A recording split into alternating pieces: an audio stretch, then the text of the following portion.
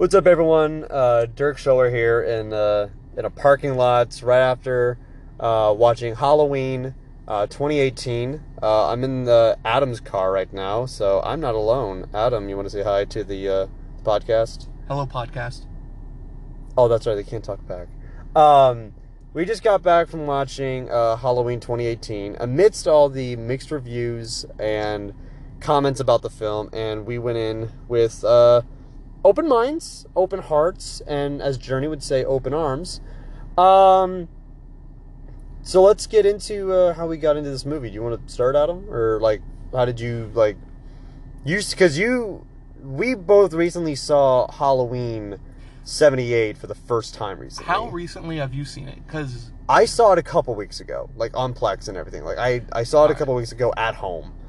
And when did you see it? I saw it at the Flashback Cinema here. I don't know how long ago that was. Beginning of October, so a few weeks, couple weeks. Yeah. Okay. So actually, let's talk about the first Halloween, because this movie that we just watched is supposed to be a direct sequel. Even though it's called Halloween, it's a direct sequel to the first one. So it's a sequel reboot hybrid, oddly enough. It just cut all the middlemen. Yeah, and it just cuts out all of 7 through, from 2 through 7 or 8, I think it was. I'm trying to remember, there's 9. There's 9 in, with H20, H2O, and Resurrection. So yeah, there's 9 films in between, and it just jumps right over those. Yeah, H2O is one of the ones I've seen on Sci-Fi, probably last Halloween. And that's the one where they had Laurie Strode come back. Yeah, where she was I don't know if she was a professor or some sort of counselor or whatever at a college. I think that's what it was, and I didn't think it was that bad, actually. It was fine. I mean, it was a slasher movie, so it was basic. People died, she was there, it's all good. Yeah. Well, you know what happened in Resurrection? The one that followed? Did he come back? I mean, his name's Resurrection, I would assume. Well, no. What happened to Laurie Strode in the Resurrection? She gets axed. She gets killed off in the beginning of the film when she's in the psychiatric ward from her PTSD and everything. She gets killed off by Michael in the opening of the film. That's rough, buddy. Yeah, so they kill off Laurie Strode in the opening of the film. But those two movies, I think those were done by Dimension, and that was when Dimension was doing a lot of the slasher movies and everything, like Scream and all them. So they produced those movies. So they have that reputation of doing slashers. But there's they're of the lesser. That's that was around the time when the Halloween movie started to dive a bit. Because that was because Halloween 2 is a direct sequel, literally picking up right after Halloween 1. Then that's when we that's something that they didn't put in this one. So the running storyline is that Laurie Strode is related to Michael. Well, yeah, they put it in the beginning where he's like, no, that's just a myth. Yeah, I noticed that. I remember that was they make reference to that in this movie, that, I love how that's kind of a middle finger to the other movies. It's just yeah, those don't exist. And I'm like, okay, all right. I don't know how to feel about that. It's respectful and disrespectful at the same time. It's yeah, we're paying homage to that, while also, thumbing our nose at it at the same time. I'm like, okay, let's this is the movie we're watching right now. Though, I kind of like that, because, some people like the other movies, some people don't, so it's hey, homage, hey, fuck that. Yeah, hey, you got it. Also, fuck it. Yeah. Okay, so this being going right into it, not as bad as I thought it was going to be, but it's still not, it doesn't hold, I still don't think it holds a, excuse me. I still don't think it holds much of a candle to the original. It's very respectful to it, but it's still kind of straightforward, still kind of basic, a little predictable. A little bit. Well, yeah, though, to be fair, with the slasher movies that have come out and people are used to them, we've both seen Halloween recently, And I mean, that was predictable too, as slasher movies go. Just guy shows up, kills people. Oh yeah, like, you get the jest. That's basically what it is. Right, like, but at the same time, like it is as basic as it is the first one to do it. Or I know a lot of like historians are going to say that Black Christmas is the first one to do it, but Halloween was the one that kind of like popularized it. Mm-hmm. So yeah, I get that. There were some weird moments in the film, though, that, like, okay, there's one scene that I don't like. Okay, and by the way, we're going to get into spoilers about the film anyway, so we're just going to just go ahead and put that out there. If you haven't seen it yet, go watch it if you want to. If you're excited for it, go for it.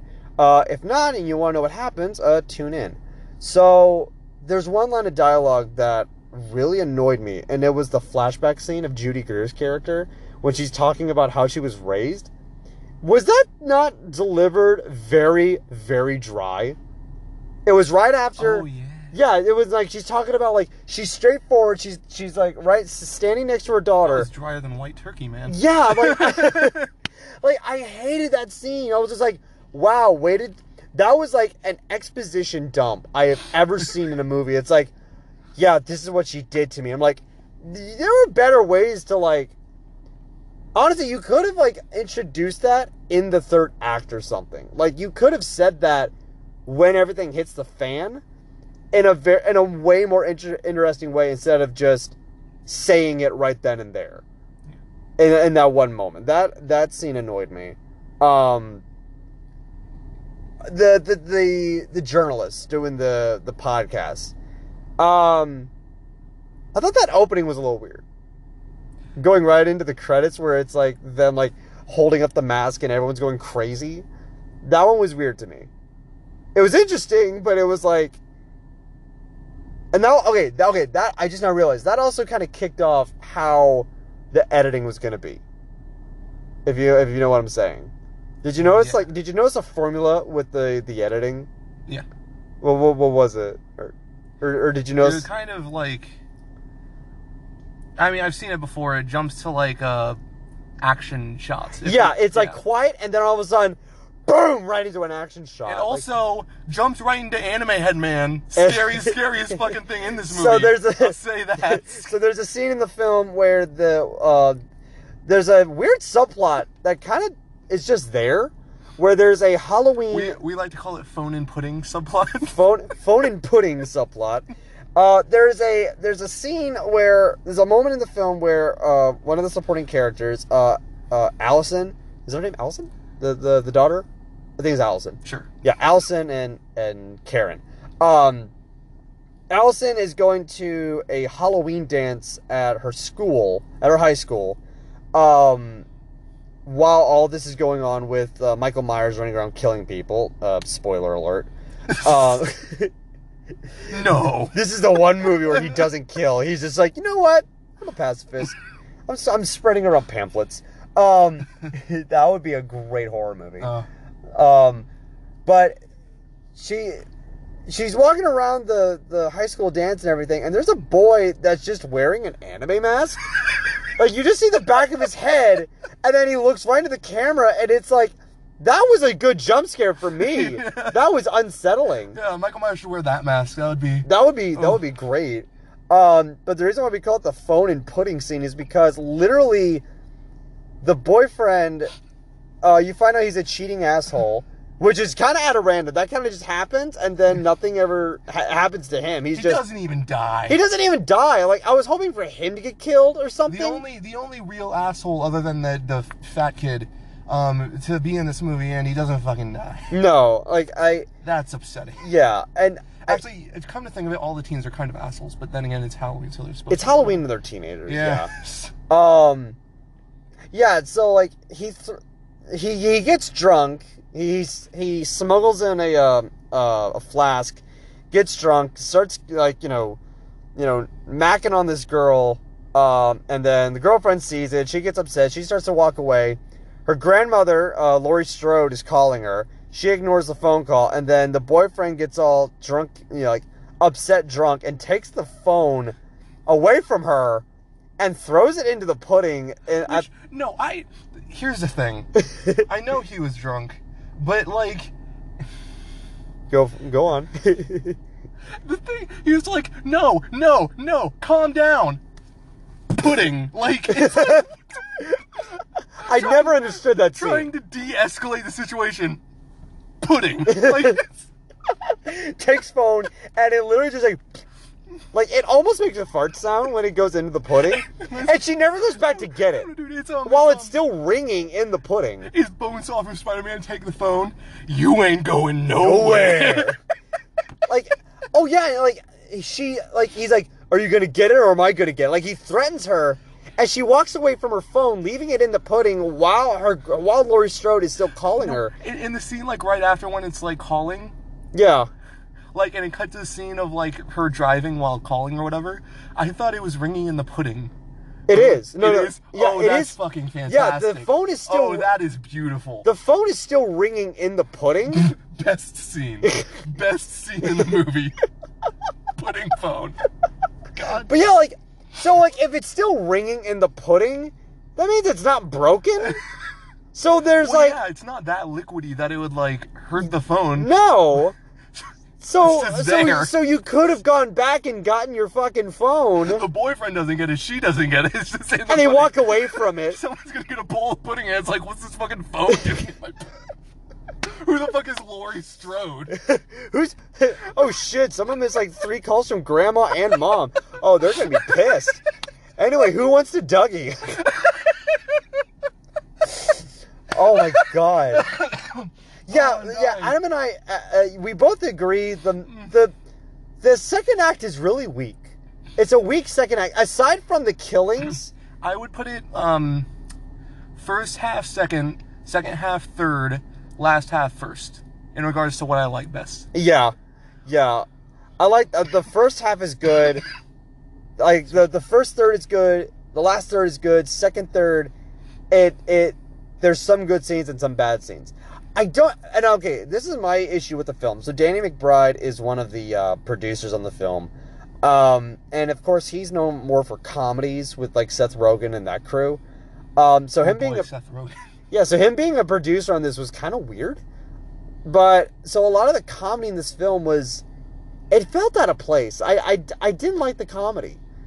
It didn't make sense to me. Like, the only comedy I liked was like some of the interactions with the teenagers and like in the hallway and everything. Like, those scenes I was okay with. But like the dad being like, oh man, I got peanut butter on my penis, or did he say penis or hands?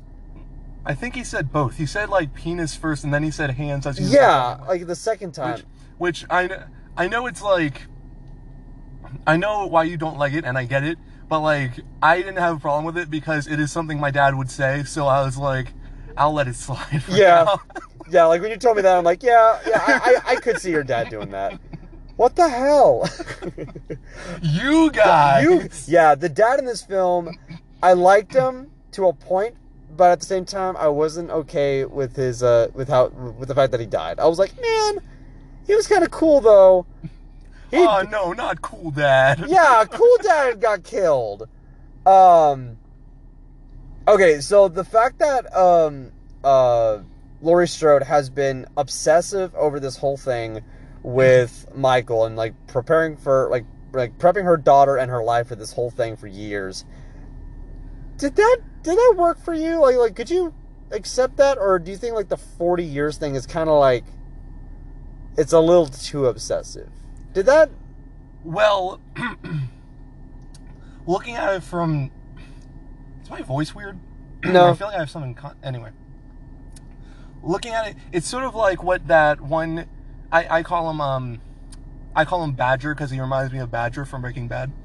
It sort of reminds me of that one thing Badger Kid said about how like these days I don't think it would impact someone the same way as it would back then.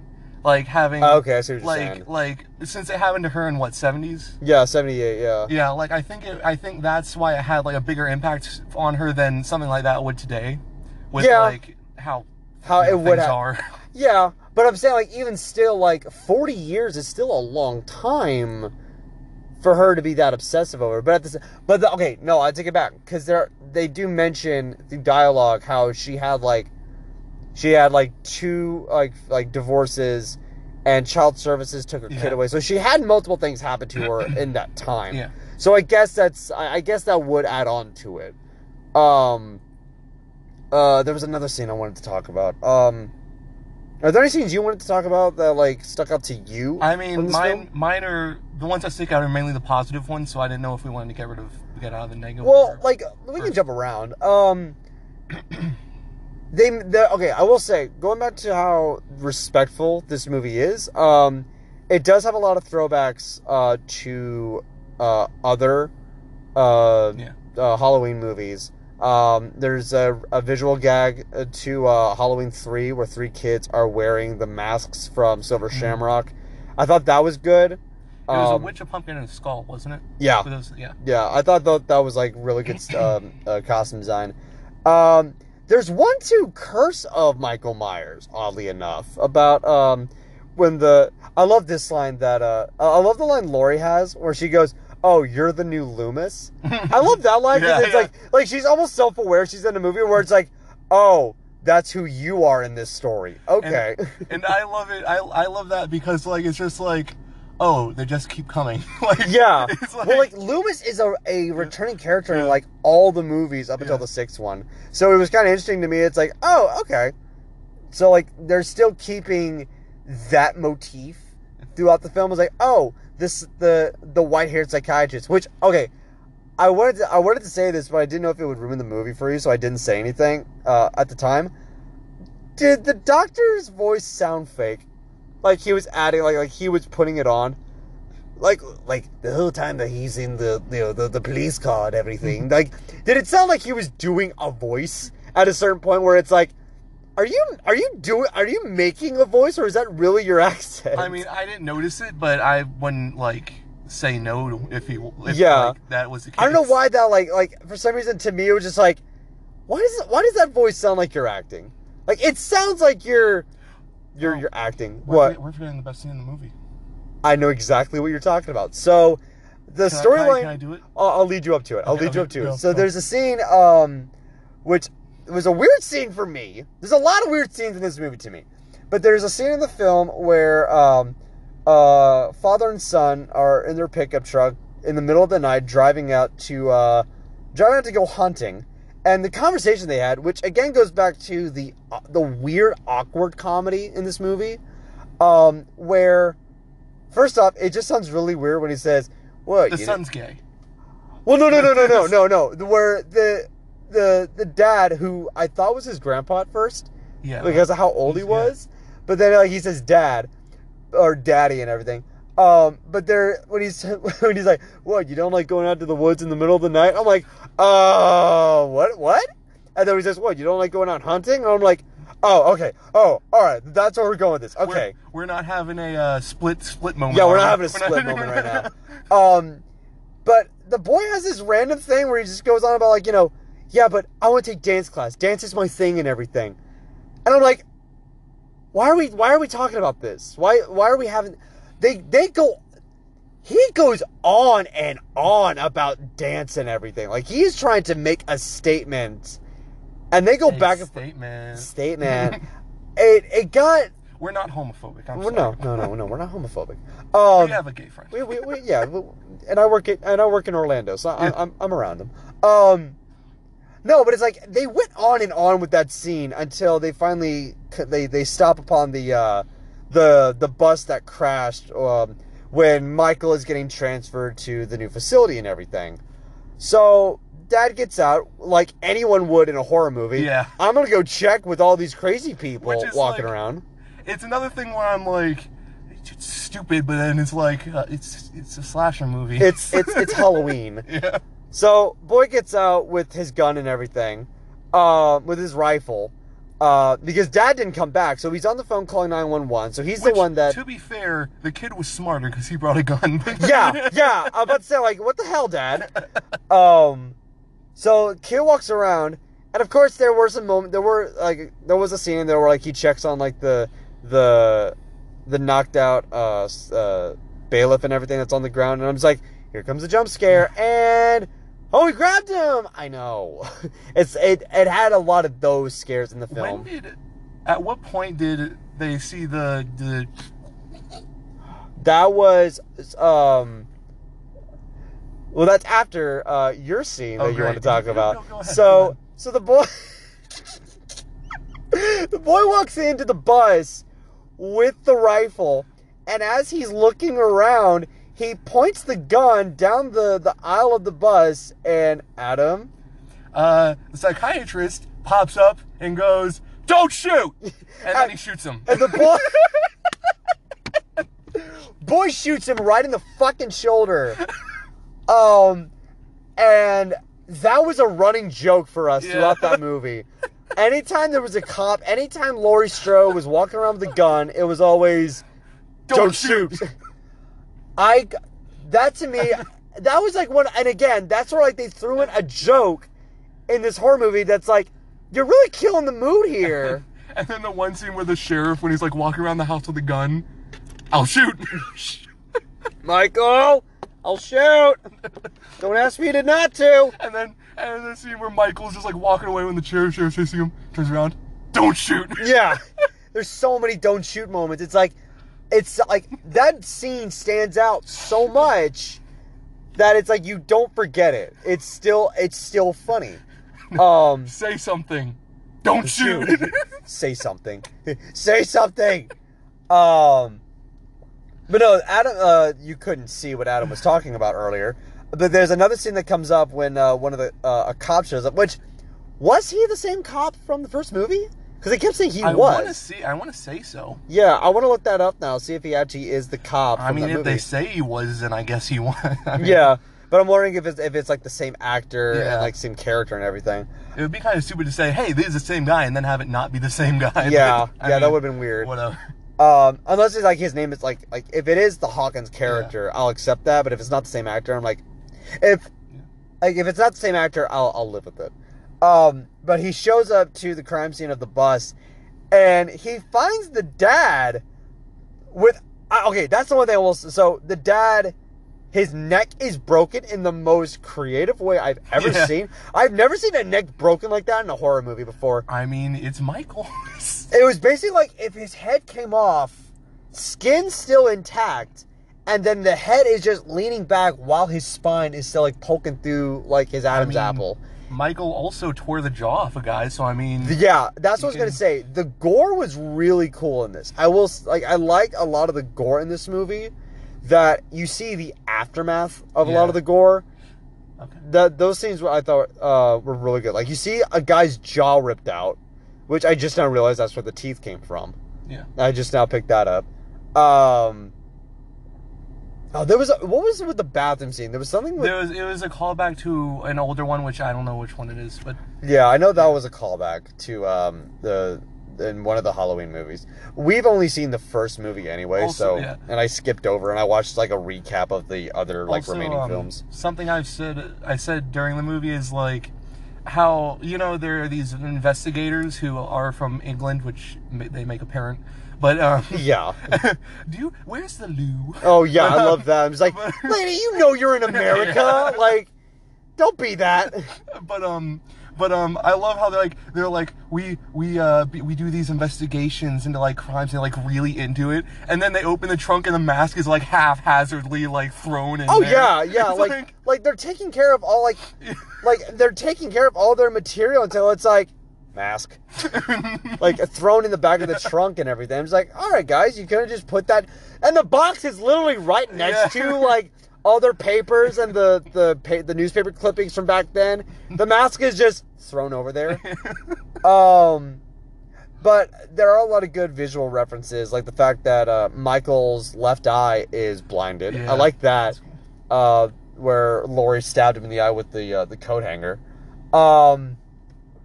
I'm trying to go through the movie in my head and see if there's anything that I missed or remembered. Well, I'll talk about some positives. Yeah, go for it. I did really like, and it shows it a bit in the trailer, where it shows Michael's method, I guess, where he's like walking along and the camera actually follows him as he like does Michael stuff. Yeah. It shows him, switching weapons and like doing... Oh, yeah, I just didn't realize, and that whole scene was a one-off. That whole scene was a wonder from the moment the boys... Was it when the boys run into him? Yeah. When the boys like say... Which, okay, I really want to know, because I still hear spoopy, and you swear he says spooky. Yeah, I rewatched the trailer, but okay, because like with the pirate boy, I could swear. Is it Yanni or Laurel? That's what I'm saying. Like, it sounds like he's saying spoopy, and I'm like, if he legit said spoopy, that kid plays Fortnite as a career, and I want to kill myself.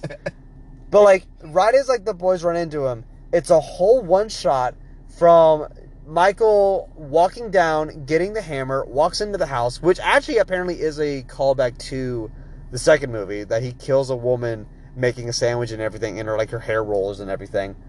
All the way from killing her, going out of the house, going down the street, looking at the couple getting in their car, looks back to Michael. Michael goes into another house and kills the woman, and everything. So there's some. That was a good oneer. And I'm impressed that they did not cut. Yeah. And I did like when he's walking, you see like the shadow of him moving in the window. Yeah. Those are some good stunts. Yeah. I like those scenes where they keep the scene still. They keep the camera still while he moves around. And that's a good callback to even like the first movie. You noticed the sheets? Like, you were talking about the sheets, and I didn't notice that. It was in the first movie. I think it was a reference to, I want to say his name's Bob. I don't know. But it was one of the girl's boyfriends, and, like, Michael puts the sheet on and pretends no, I noticed that, but I'm saying, like, so there's a scene in the film where the first babysitter, which I was kind of sad she got killed. I liked her. Which, by the way, she's, like, the worst babysitter ever. She is, like, cursing up a storm in front of the boy and talking about, like, bringing the boyfriend... Bring the boyfriend over and bringing, what'd she call it? Alakazam? Yeah. Ugh. I wanted to barf. Bringing Alakazam over, and then the little black boy that she's, like, babysitting and everything, he's just as sassy and everything, and talking back. Yeah. But there was a moment where, like, all right, I'll buy the dynamic between the two. I do like that, but it was hard for me to buy it at first, because I'm like, you are a bitch of a babysitter to be saying all this crap in front of this kid. But it's like, oh...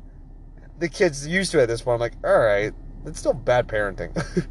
Well, the thing is, I was the same way, like, when the kid was just sitting there quiet, I'm like, you're doing all this and whatever, and, like, but then, like, when that whole dialogue started or whatever, I was like, oh, okay, he's a modern kid. Like, yeah. Gotcha. Yeah, and then and again, this goes back to the interaction between the teenagers. When the boyfriend shows up to the house, after she's already tucked in the kid, and then she's waiting for the boyfriend to come over and bring the Alakazam and everything, and she's going to, I kid you not, she says, you are going to get dry fucked tonight. What does that mean exactly? Is that like a hand job, or is that just like... I would like to say, she said that after the dude got a tattoo of what I'm assuming is her name or something? No. What was it? The tattoo, they showed it. Right after... What was it? It was, he tattooed the date. He was saying, like, it's a day we'll never forget. And it was the date. It was that day. It was 10/31/18. Okay, that's kind of even worse. What? Wait, why? Because he obviously thought that night was... Oh, it was gonna... Oh, yeah, he thought it was gonna be the night... Dry fucked. Oh, boy! Yeah. Grand. Yeah, and then... Well, I think she also knew, like, how stupid it was of him to do that. So it was like, yeah, you're not getting anything. You're just going to get, like... You're just going to get... Our jeans are going to get rustled, but that's about it. Rustling the jimmies. And then, the boyfriend gets... he gets bobbed. Yeah. He gets stabbed in the same way that Bob got stabbed. Which, that's the one thing that was interesting about this movie. There were some kills that they didn't show.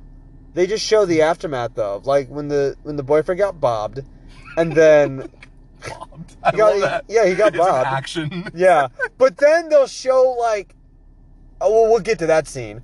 But what we were talking about was, like, that whole sequence there with the boyfriend and the girlfriend at the house. The interaction between the two when they're making, like, really weird jokes and everything, like, like when he brings his fake horse over and everything, and she, like, like interacts with them. So, you know, hi so-and-so, and kisses the horse and everything. Like, I bought that. Because they're kind of like a weird couple and everything, and they're cutesy and everything. I bought that. But then there's like some dialogue scene. You say cutesy, I say annoying. Tomato. Yeah, it's the annoying cutesy. Like, it is annoying, but it's the couples thing. Like, I bought that. Yeah. And also the fact she's dating a stoner. So it's like, it's a package deal. But they have laundry out on the laundry line out in the backyard. And apparently I didn't notice it. There was a sheet that was there, and then later on the sheet's no longer there. But there's like a bunch of sheets out there, and like, of course I'm not going to notice it at first. But it was neat that they had a sheet scene. Shot. Yeah. Sheet shot. A sheet scene. Yeah. A sheet scene, yeah. Another scene when I guess the granddaughter's in class and like she looks out the window. Yeah, I love that. Yeah, and it's they shot that. Oh my god, they did it at the beginning and at the end where she's Michael. Where where she mimics. Whoa, that is weird. She mimics a lot of Michael in this movie. I think it's because she spent so much time like going through it in her head that she knows him, I guess. Like that she starts mirroring him in some points. But yeah, I did like that scene where she's got the red pen, she's in the back of the classroom, she looks at the window. I would not be surprised if it's the same set. Like that, they did a great job with that scene. And even the teacher talking about fate. Yeah. Yeah, they had the same scene and everything. But it's almost like at the same time it's like it's a good scene. I love it, but it's also, you can also take the fact of like, yeah, we get it. It's a very like belligerent callback. The thing is, like, I know there are people like that, but for me, I'm a sucker for nostalgia. I'm sorry. Yeah, like, I liked it. No, I liked it. I did like that scene. I mean, it would have been one thing if they did it exactly the same with Michael being the person instead of Laurie. But since it was Laurie, I was like... Laurie. Yeah, Laurie. But since it was Laurie, it was like... I bought that, yeah. I like that scene. So as the movie progresses, kids are getting killed off. Naturally. Okay, so when the boyfriend's being an asshole, gets broken up, the fat, annoying kid... tries to make the moves. Who you calling fat annoying kid? Fat annoying kid. Oh, okay, that's fair. Yeah, you're not fat and annoying. You're comfy and there for me. I'm husky and loyal. I think we have a new shirt design ready to go now. Husky and loyal, only sold in XL and above. But yeah, he tries to make the moves on the girl. They make it like. So she leaves the party. The friend leaves with her. They make a shortcut through this person's house, his backyard, and I like the fact that they used the motion sensor lights as a kill. I like that scene. That was tense, like that was suspenseful. But it's like it was. I don't know if it's just me being like very analytical about horror, and I think it is, but it's almost like okay. I gave it a pass because it's like, all right, I know where this is going, but it's still it's a really unique scare. But I like that he made a lot of jokes and everything to Michael while Michael's just standing there taking it. That scene I will accept the dumb humor with. Like, they were feeding me guacamole in really sexy ways. Like, those scenes I thought was funny. Because he is that kind of an asshole. And he too is drunk as well. Which, I mean, with BMI, he must have drank a lot. The what? With his BMI, he must have drank a lot. That's a lot of alcohol for his BMI, yeah. But then he gets killed off. Okay, you and I had a fight almost with that scene at the end. It was the scene at the end. Oh, of that scene, yeah. Yeah. So he gets killed. So Adam and I had this argument in the middle of the movie. Yeah, no, I like when we have arguments in the middle of a movie. We're like, shut up. After the movie. After the movie, we're gonna talk about this. So when he gets killed off, the girl, like he's screaming for help. The girl's already walked off. She comes back and sees that he's been like stabbed through the jaw, through the mouth with the gate. And being stabbed to death, which is a good kill. But when she's looking at it, she's like, what? What is this? And then when she sees Michael, that's when she is, like, terrified. She should have been terrified from the very beginning of, oh shit, my friend is dead. He's got a fucking spike through his mouth. Oh God, it's Michael. Like, amp it up. Don't be like, wow, that's weird. My friend's dead. Holy shit, Michael Myers? That's what made me angry. But your argument was... What was your argument? Okay, first, I love you very much. But my argument was, first of all, you have to understand everybody has a different reaction to things. And my argument was that if I, like, I don't know, walked into your house and you were laying on the ground in a bloody mess, I would be like, what the fuck happened? I wouldn't, like, yell or scream or anything, because that's just the way my mind works. It's not like, it's how do I help? What do I do? Not like, but I mean, you know, whatever. We're different people, I guess. We were going on and on about that.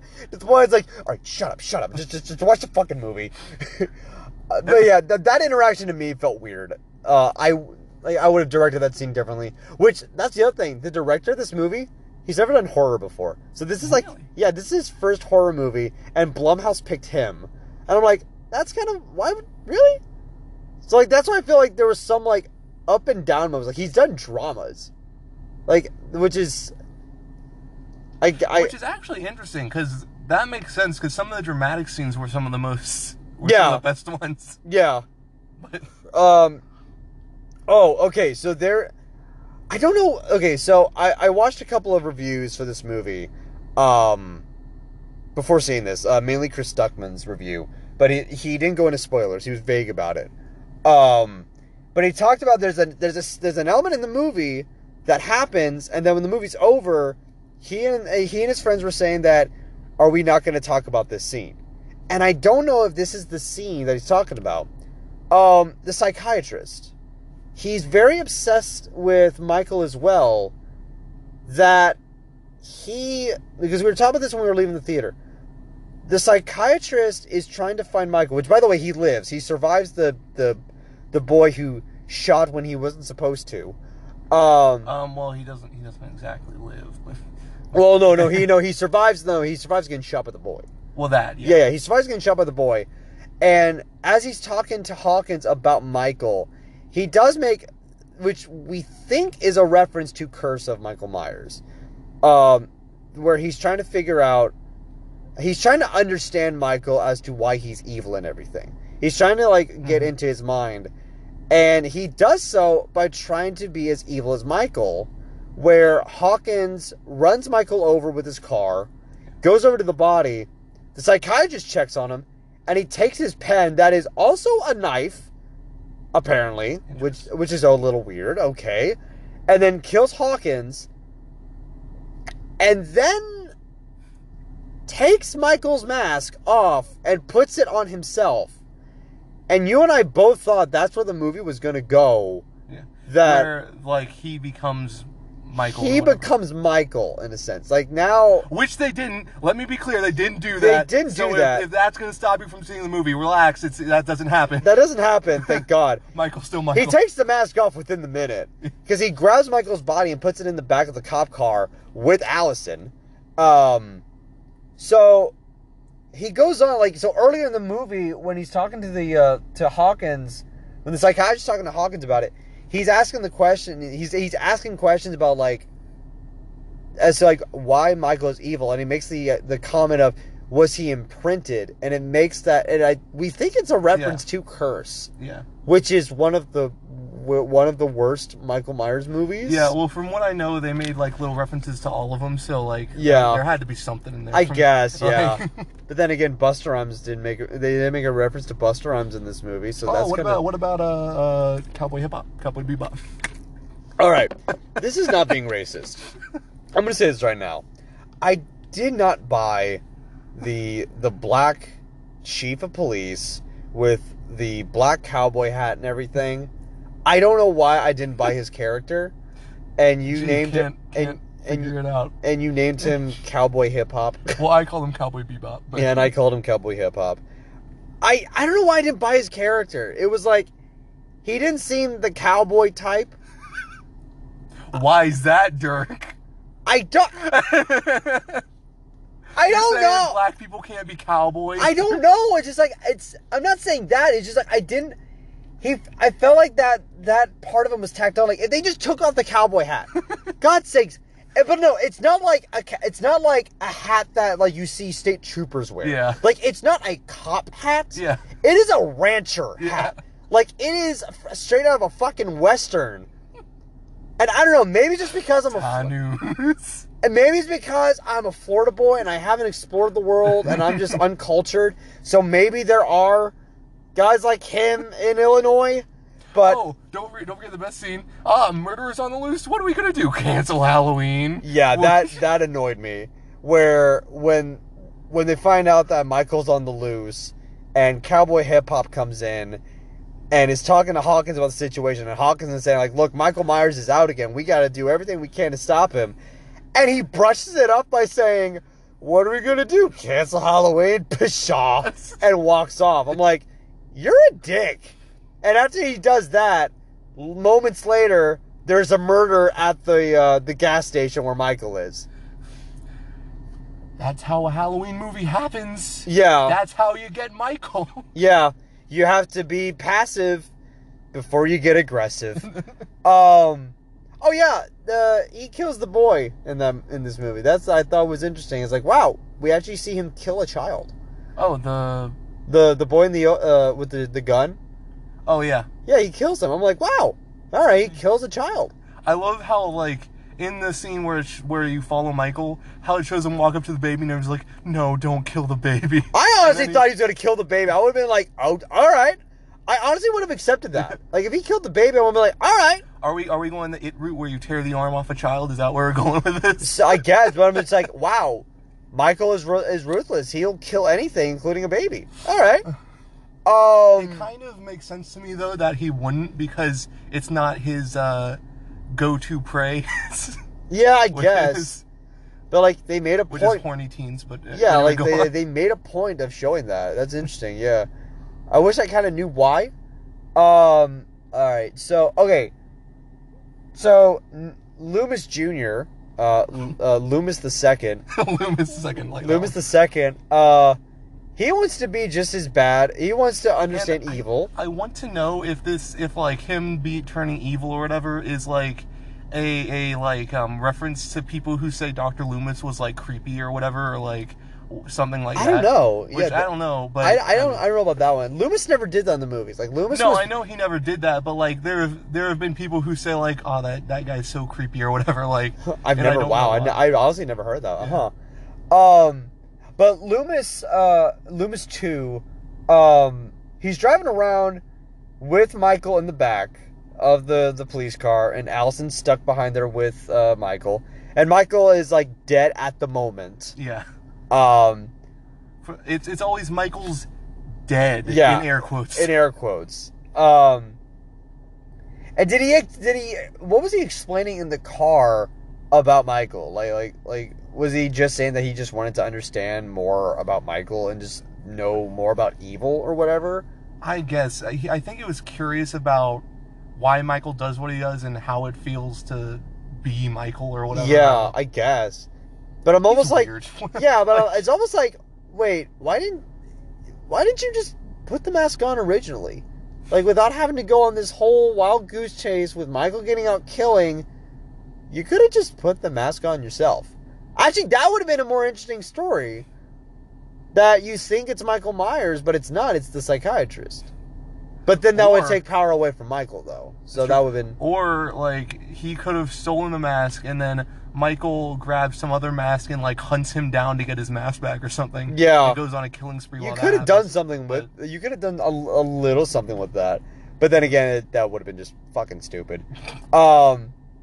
But yeah, I want to say that might be the scene that they were talking about. I'll have to do some research. I'd be surprised if it wasn't, but... Yeah, that scene was a little...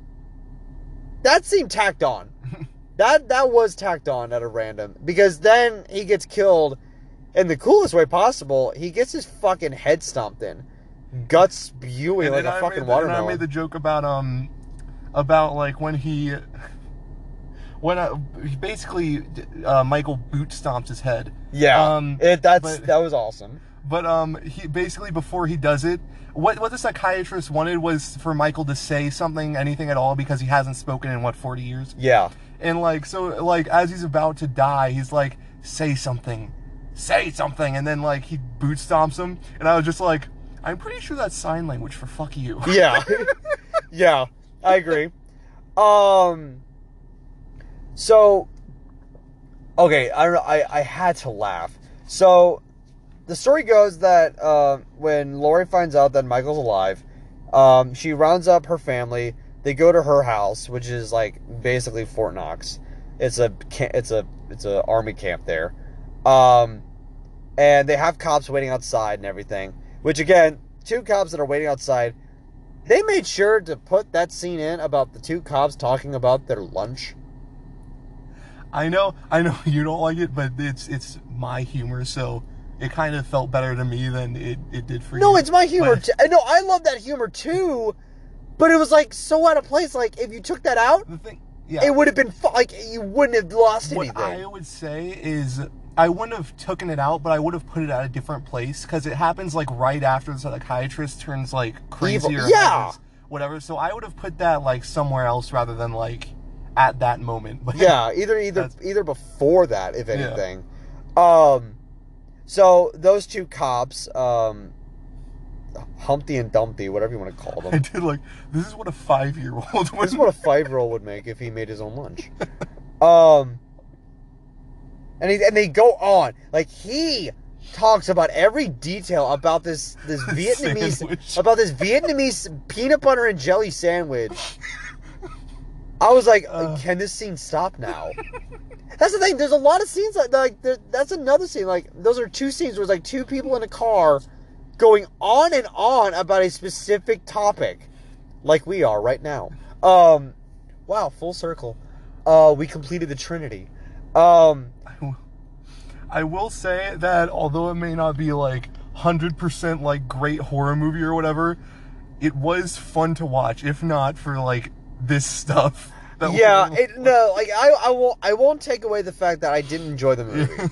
That yes, there were moments that I was a little annoyed with, but I'm not gonna call this the worst movie I've seen. No, that's Slender Man. We'll have to do a whole thing on Slender Man at some point. Dude, I'm seriously thinking about buying the DVD of that movie. I want to own that movie, man. Oh my god. I want to have a shrine to that movie of just why?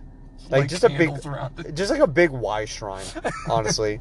So okay, I felt bad, but at the same time I didn't. When Michael kills those 2 cops, he makes a fucking jack-o'-lantern out of one of the cops' head by taking the guy's mag light and shoving it up his head and having the light shine through his eyes and mouth.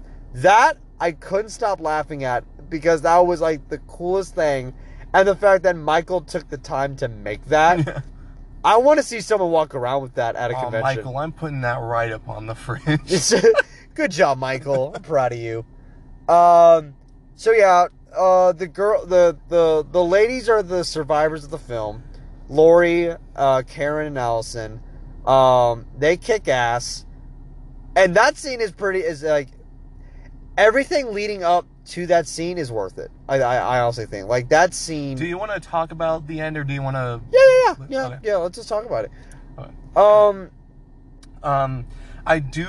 I really love the scene where Michael makes the blood go to the closet, and he opens the window. Okay, well, let me start. There's a point where and it's shown in the trailer where Michael grabs his hands through the door and tries to get Laurie, and she shoots his hand, and so he's bleeding, and so she follows the trail of blood, which leads her upstairs.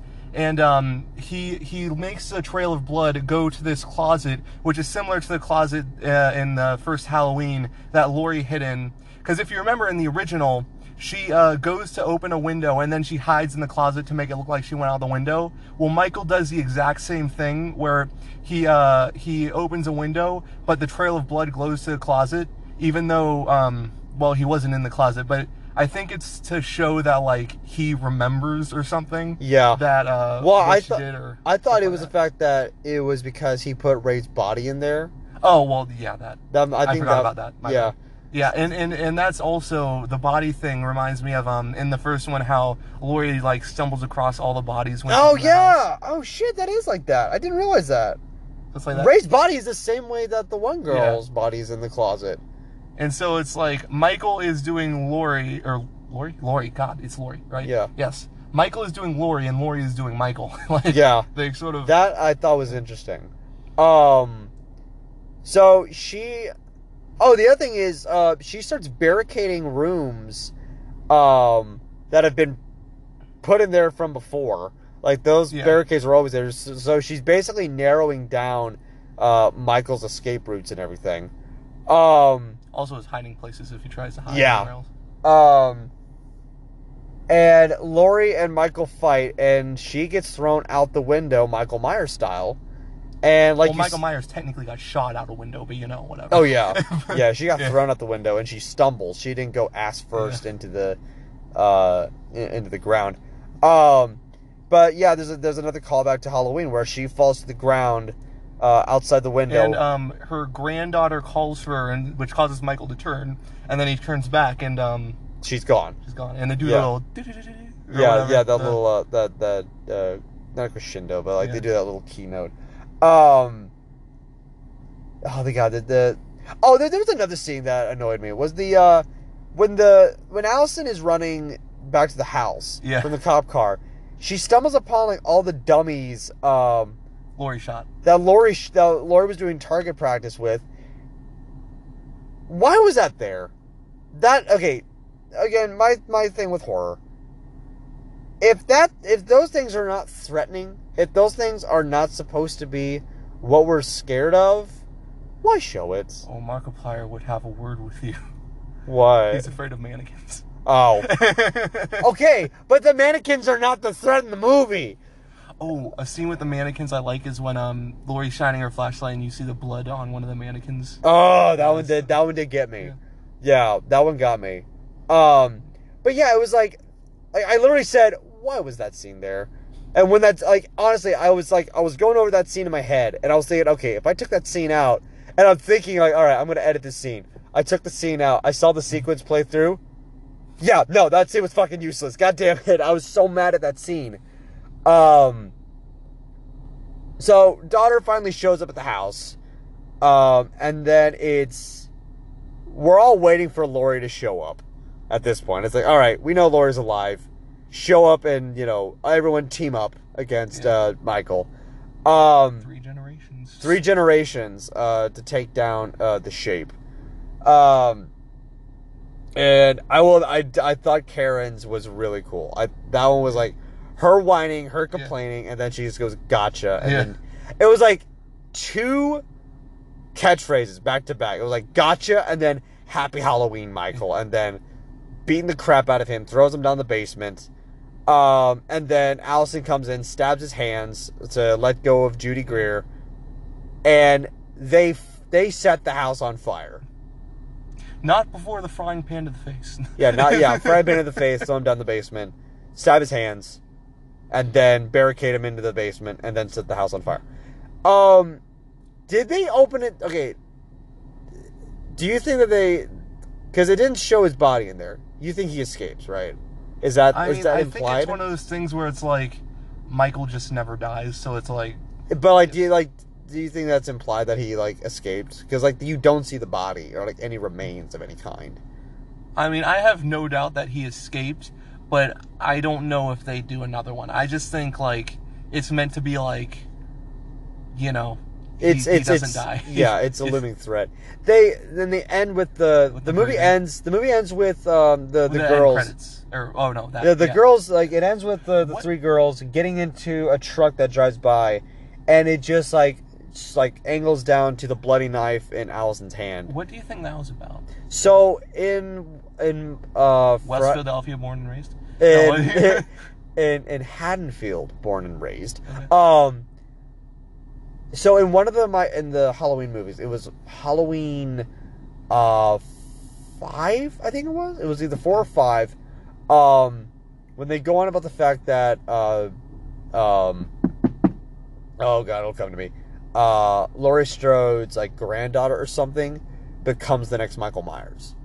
Where she goes and she kills her mom in the same costume and everything because she has a psychic connection to Michael. That's stupid.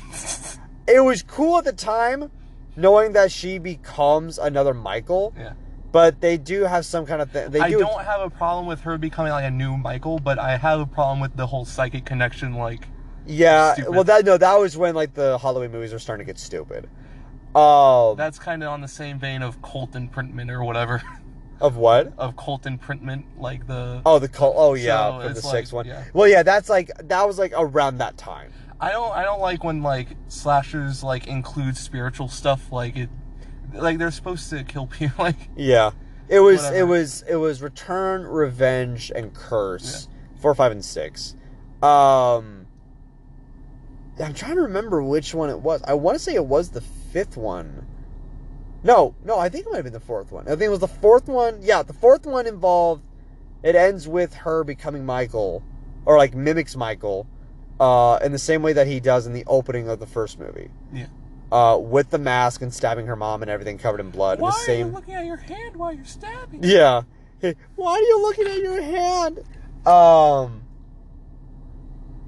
But then, like, I think in the 5th one, they're trying to stop her from having the psychic connection, and then the 6th one, yeah, I don't remember how it goes. I'll have to watch the videos again, because I'm not gonna go through that many movies just to find out.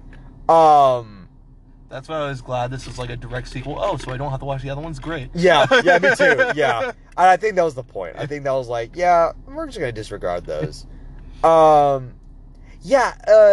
I don't know why they ended it on the knife in Allison's hand with Michael's blood on it. I don't know if that's a reference. Yeah, it might be a reference. I don't know.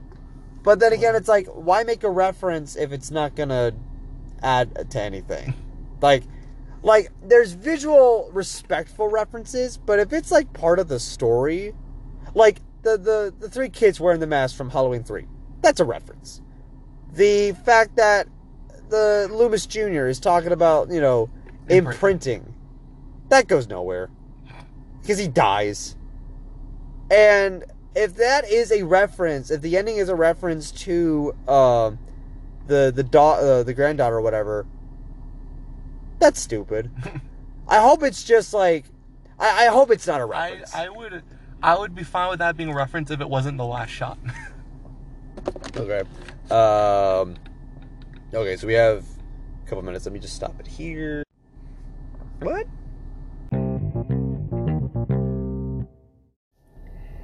Hey guys, we had to take a break because Anchor, the app, our unofficial sponsors for this episode, decided to crash on us when we tried to record the ending of this episode. We talked a lot about how this movie is very modern, while also trying to be respectful to the original film. Tries to make a lot of references, maybe confirmed, unconfirmed references to... Most of them land. Most of them land, but we cannot confirm some of the references, including how the movie ends. Also, was that house the original house? No. No, I don't think so. That's a shame. I honestly thought... So there's... Why they shoot, like, it has to be something. Then again, it might be. But I don't remember there being like a third. I don't remember there being like windows in the attic area. What? There's a I got a phone. I'm gonna look it up. Hurry up and look it up. I'm gonna look it up. All right. So while Adam's looking it up, I'm gonna see if I can breeze through the lost ending of this first episode that's just gone to hell. Did you get the full version of? Yeah. I saved the. The ending. There's a 57-minute part that is saved. Yeah, you see, Michael Myers came by and he just slashed the second half. He just came in. And he just just put a big old knife in my butt cheeks. I think I mentioned how that goofy pumpkin in it reminded me of the Kit Kat pumpkin. Yeah, there's a goofy pumpkin. Oh, you were mentioning in the opening. So the eye in the opening of they have the pumpkin, as you know, the Halloween has the pumpkin in the beginning, whatever. It reminded me, the eye, it does a close up on the eye. It looked like Michael Myers' mask to me, which I hope is a reference. Yeah, that's what Adam's hoping for. I didn't see it at first, but I did make a joke with the opening that the pumpkin basically inflates. It's a decomposed pumpkin that goes in reverse. But as the pumpkin comes back to life, I leaned over to Adam and I told him that, hey, it's symbolic for the studio that's trying to resurrect a dead franchise. So maybe that is a joke in the movie. No, that's the house. No. So there's a doll. But that house has to be something. They put so much information. Yeah. So there's a house. There's a doll house in Karen's old room when she was a kid that they make a point to show. Yeah. Before the house burns down. Windows on the top, didn't it? Yeah, well, yeah. It had it also had 2 windows. Because it had also that one has a flat roof. Was it this one? No, too many windows. Yeah, I don't know. It was just a regular ass dollhouse, but I don't know why they had to show it. I guess to show her former childhood and everything. I don't know. But one of the things that we talked about in that last recording was how the movie ends. There's some scenes. Oh shoot, yeah. There's some big moments that we didn't talk about. The fact that Loomis Jr. is trying to become Michael Myers in one sequence of the film, or at least get in his head, whichever. Yeah, it wasn't actually really literally he does. He literally does by putting the mask on. That's clever. That's funny. So he puts on so Hawkins runs over Michael with his car, and then he goes and Loomis, he goes over and checks, quote unquote, checks on Michael, and then he proceeds to stab the hell out of Hawkins because he doesn't want Michael to die because he's obsessed of understanding Michael and what he does. So he basically takes Michael's mask off and puts it on himself. And this is all from the perspective of Allison in the back of the car, of the police car. So then he takes Michael's body, puts it in the back of the car with Allison, and he starts talking about how he wants to understand him and everything, and how he hasn't spoken in 40 years. Yeah, so it was a weird sequence that I want to say some reviewers were talking about that scene in their spoiler-free reviews, that they said that you'll know the moment when it happens, and I want to say that's the one. I don't understand why that was important to have. There's a lot of moments in this movie where it's I don't understand the importance of it and why they thought it was important. There's even a scene when Allison's running through the woods when she finally escapes and runs to Laurie's house, that she stumbles upon the mannequins that she was using as target practice out in the woods, and they do this creepy imagery with it, and she starts screaming, and then they cut back to the actual threat, which is Michael attacking the house. Oh, did you mention, was it in this ending where you mentioned the head of lantern? Maybe? If not, Michael rips off a cop's head and shoves it on top of a mag light and makes a jack-o'-lantern out of his head. I swear to God, if I do not see that as a cosplay item at a convention, I'll be very upset. Because that was one of the coolest deaths that I had to laugh. I thought that was really fun. Going right up on the fridge, Michael. Going right up on the fridge, Michael. So Michael is attacking. Oh yeah, so that whole ending. A lot of homages to the ending of the first movie where Laurie is being attacked by Michael, but now Michael is basically getting attacked by Laurie, where the roles have switched. Yeah. And Laurie does, or Michael does the thing that Laurie did where he pretended to open a window and then make it look like he went in the closet, like Laurie did in the first Halloween, which Michael actually ended up hiding a body in there, which is also reminiscent of the first Halloween when Laurie, found the bodies. Yeah. He shoved in there the same way the naked girl is like thrown into the closet. That was cool. Yeah, I didn't get that reference until like we were recording. And then Laurie does the balcony thing. Yeah, Laurie gets thrown off the balcony, and she does the same thing that Michael does, where Michael looks away and looks back, and Laurie's gone. And now it's just down to Judy Greer and her daughter having to protect themselves from Michael in the basement. And I will admit that whole sequence I thought was really entertaining. Like that whole sequence was tense. Did we mention how she blocked off the doors? Yeah, she blocked off the doors. So it's narrowing Michael's hiding places and everything in the house.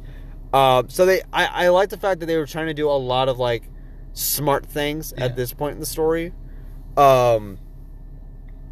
Because these aren't dumb teens we're talking about. Because, we got a dumb teen and two dumb... it's all a bunch of dumb ladies, but the dumb ladies aren't dumb anymore. The dude got bobbed.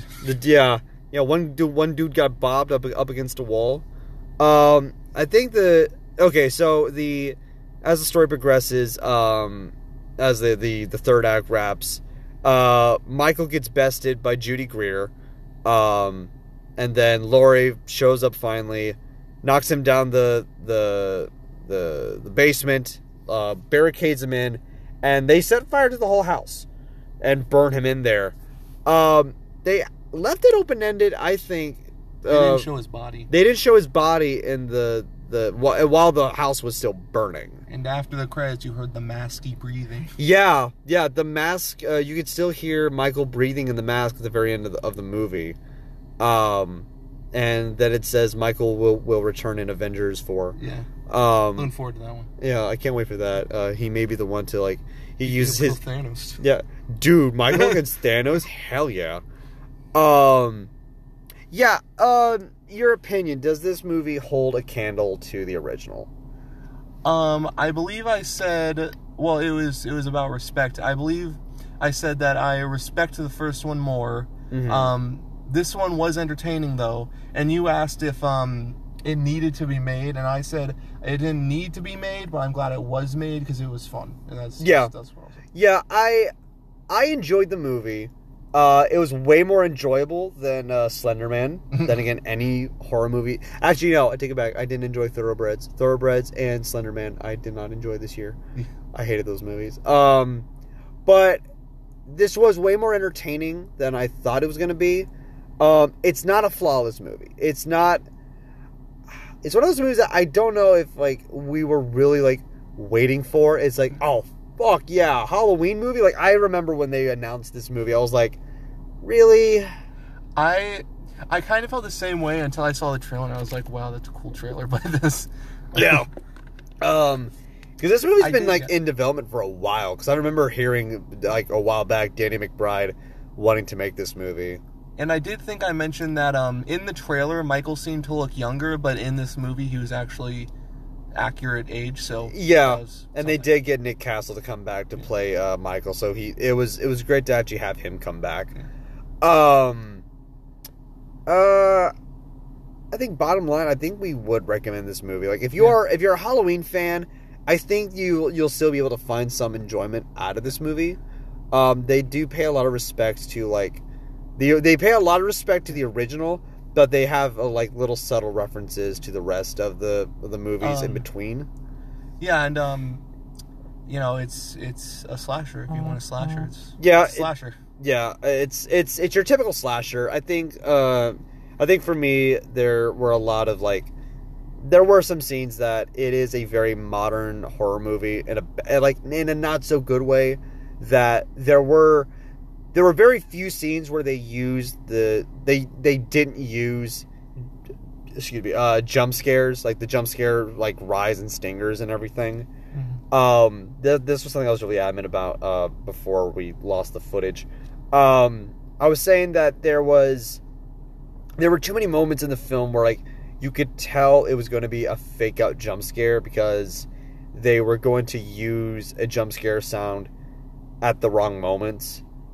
So they had a lot of those moments, but the few times that they didn't, I wanted more of that than your typical jump scare noises. And for me, it's like this would have been the perfect movie to do that. You wanted to mention or you mentioned last time the babysitter and the kid, how they did that scene. Yeah. There's a scene where the babysitter pretends that she's talking to Michael because the boy thought he saw him, and she goes back into the boy's bedroom, and all you hear her off camera pretending to like yell at Michael and then get scared and everything, and it's all from the boy's perspective. But then she jumps out and scares the boy, and they don't use any jump scare sounds. They don't use any stings or strings. And I love that scene. I thought that scene was perfect for that movie, especially for that moment. And I wanted more moments like that in the film. But yeah, it's still your flawed horror slasher movie. But it's still enjoyable. I will give it that. It's not going to win any awards. I'll tell you that. It's not going to be like, it's not going to change the world. I think it's not passable. Because it's above passable. That's what I'm saying. Like I would recommend this movie, but I would just say go in with low expectations. And, we apologize if we spoiled this movie for you. I was trying to think of something I wanted to say.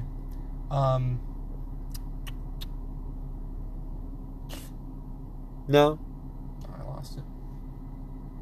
Anything from like the horror, like from the standpoint of a horror movie, from a slasher movie, from its importance in society and its place in horror? Because the marketing for this movie was crazy, with them having like a convention dedicated to Halloween 40. Oh, that's great. Yeah.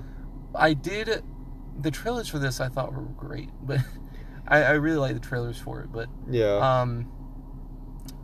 Yeah, I wanted to say something, but now I forget what I was going to say. I remember. One thing I thought was going to happen that they didn't do, which I was really happy about, when the guy the sheriff hits him with the car. Yeah. I thought for a moment that they were gonna take off the mask and it was just gonna be like a random guy who was doing like you Halloween. Thought that too? Yeah. So yeah. I thought that, and I was like, I swear, if they like take off the mask and it wasn't him, like I was gonna be so pissed. Yeah, I don't know. Yeah, I thought that too. I thought they were gonna do that. Yeah. But yeah, I think bottom line between the two of us, we enjoyed the movie. It has its moments where it's a little bit dreadful, anime face, and a bunch of other stuff. But other than putting phone, anime face, don't shoot. I think that's the one thing that we took away from this movie is don't shoot. Don't shoot. It's just just don't shoot. So on that note, thank you guys for tuning in to this very first episode of the Film Dudes podcast. We're going to try and see if we can do more with this in the future. Right now, we're just recording off my phone on an app in Adam's car at midnight after watching this movie. So hopefully... So we apologize for any of the sound issues, but hey, all we can go from here is up at this point. So thank you guys again for tuning in to the Film Dudes podcast. As always, my name is Dirk Scholler. I'm Adam. And yeah, that's. You want to say that outro again? You want to say your name again? I'm Adam. There he is. I thought I heard mathdom. Open a vein. Don't open a vein. No, Adam, don't get on my phone. Adam! What's up, everyone? Welcome back to a long overdue second installment on the Film Dudes podcast. As always, we are the Film Dudes. I am Dirk Scholler. And with me is Adam Oliver, meditating about what to talk about for the movie that we just came out of watching. This one, actually first, how are you doing, Adam? I'm good. I'm just trying to process my speech. Yeah. I'm still like an android right now, just sort of buffering in my head. Yeah. Your operating system needs some updates. Yeah. So, in case you don't know, in case you haven't noticed by the title already, we are talking about the third installment in the M. Night Shyamalan universe of movies, Glass. Go ahead. So, Unbreakable came first, then Split, and now it's Glass. Yeah. This one was interesting because a little history for everyone, and I don't know how much you know about this. So we'll see how many learned ears are tuning in. So Unbreakable came out in 2000. This was Shyamalan's second. This was his next film right after he did Sixth Sense, which was a big hit. When Unbreakable came out, oddly enough, it actually did not do well at all with fans or critics. So Shyamalan has been planning this kind of storyline for many years, going on 18 years. He's been planning this whole series. So Unbreakable, the story itself is Bruce Willis's character, David Dunn. Basically, the entire movie is like a first act of your typical tentpole superhero film, of the hero learning about his abilities, getting his powers, and in a typical superhero movie like Ant-Man or Iron Man or any of these other movies. What? But the thing is with Unbreakable is that it's a lot more grounded in reality in those films. Yeah. Yeah. It doesn't. It kind of plays with. Does he have these powers? Are they real, or like that kind of thing? Mm-hmm. Like at a certain point in the film, the story of Unbreakable, and it's kind of a hard movie not to spoil because the thing. I mean, Unbreakable has been out for a while. I think it's okay. Yeah, the spoiler, like the big Shyamalan twist ending is you find out that Elijah Price, Mr. Glass, is the villain. But the way they handled it in the film is interesting. Elijah Price's character has brittle bone disease, where his bones are he doesn't produce the correct protein that keeps his bones at the density that it needs to be. So that's why a lot of kids call him Mr. Glass. And because of his like bones and everything, he spent most of his days inside reading comic books. So he's very well knowledgeable in all that, and also not being able to play outside a lot. He read a lot, and he was learning a lot, so that's why he's very much a mastermind. Elijah Price's character in that film had the idea, the thought that comic books are a piece of history, not in the sense of like how comic books were made, but what stories they tell. That the stories that comic books tell are of fantasies that happened many years ago that no one talks about. He compares it to the Egyptian writings on the wall and everything with the hieroglyphics. Hieroglyphics, yeah. And he believed that because he is very fragile and frail on one end of the spectrum, then surely there's someone who is the opposite of him on the complete opposite side of the spectrum. Excuse me. So it's very interesting the philosophy and the psychology of Unbreakable, especially when you have to understand that this came out in 2000, when comic book movies started to dwindle about like 95 with Batman Forever, and then you had all the other like the bad blockbusters that came out around that time in the late 90s, and this is before Spider-Man came out. I think this was closer to when X-Men came out. So this is like when superhero movies were not doing well and they didn't find their niche yet. So this was Shyamalan's take on it. And he actually had the story planned out back in 92. So he's already thought of the story for a long time. And this is cool because it's an original like concept, not like based on an actual comic. It's something he came up with himself. So that's with a lot of references to It's a lot of references to superheroes, but it knows what it's about and what it does with the source material. So So that's basically Unbreakable. Yeah. Splits. No one really knew that movie was going to be in the same universe, but Shyamalan said in some of the panels when he released the film at film festivals, he was saying that the character of Kevin Wendell Crumb was already a pre-planned character early on, but he just couldn't find a way to fit him into the original film. Yeah. So he cut him out and then just made back in with his resurgence with other smaller short films that he did after a lot of like Hollywood bombs. And I say Hollywood bombs because they were a lot of movies that Hollywood wanted Shyamalan to do, but they were trying to tell Shyamalan how to make a Shyamalan film, and it just I feel like he hit a burnout stage, and he needed to take a few steps back and then go back to making the movies that he originally loved doing, was making more dramatic, smaller budget films about people in situations instead of focusing it on the situation and how people deal with it. Like, the people came first in the situation. But the big twist in Split is you find out that it's in the same universe as Unbreakable. And what's interesting about Split, seeing it recently, is where Unbreakable is the first act of a superhero movie for a hero, Split does the same exact thing, but on the opposite side, where it's the first act for a villain, where we follow a villain's progress throughout the entire film. So there's that. Anything you wanted to add on the movies before we go into Glass? I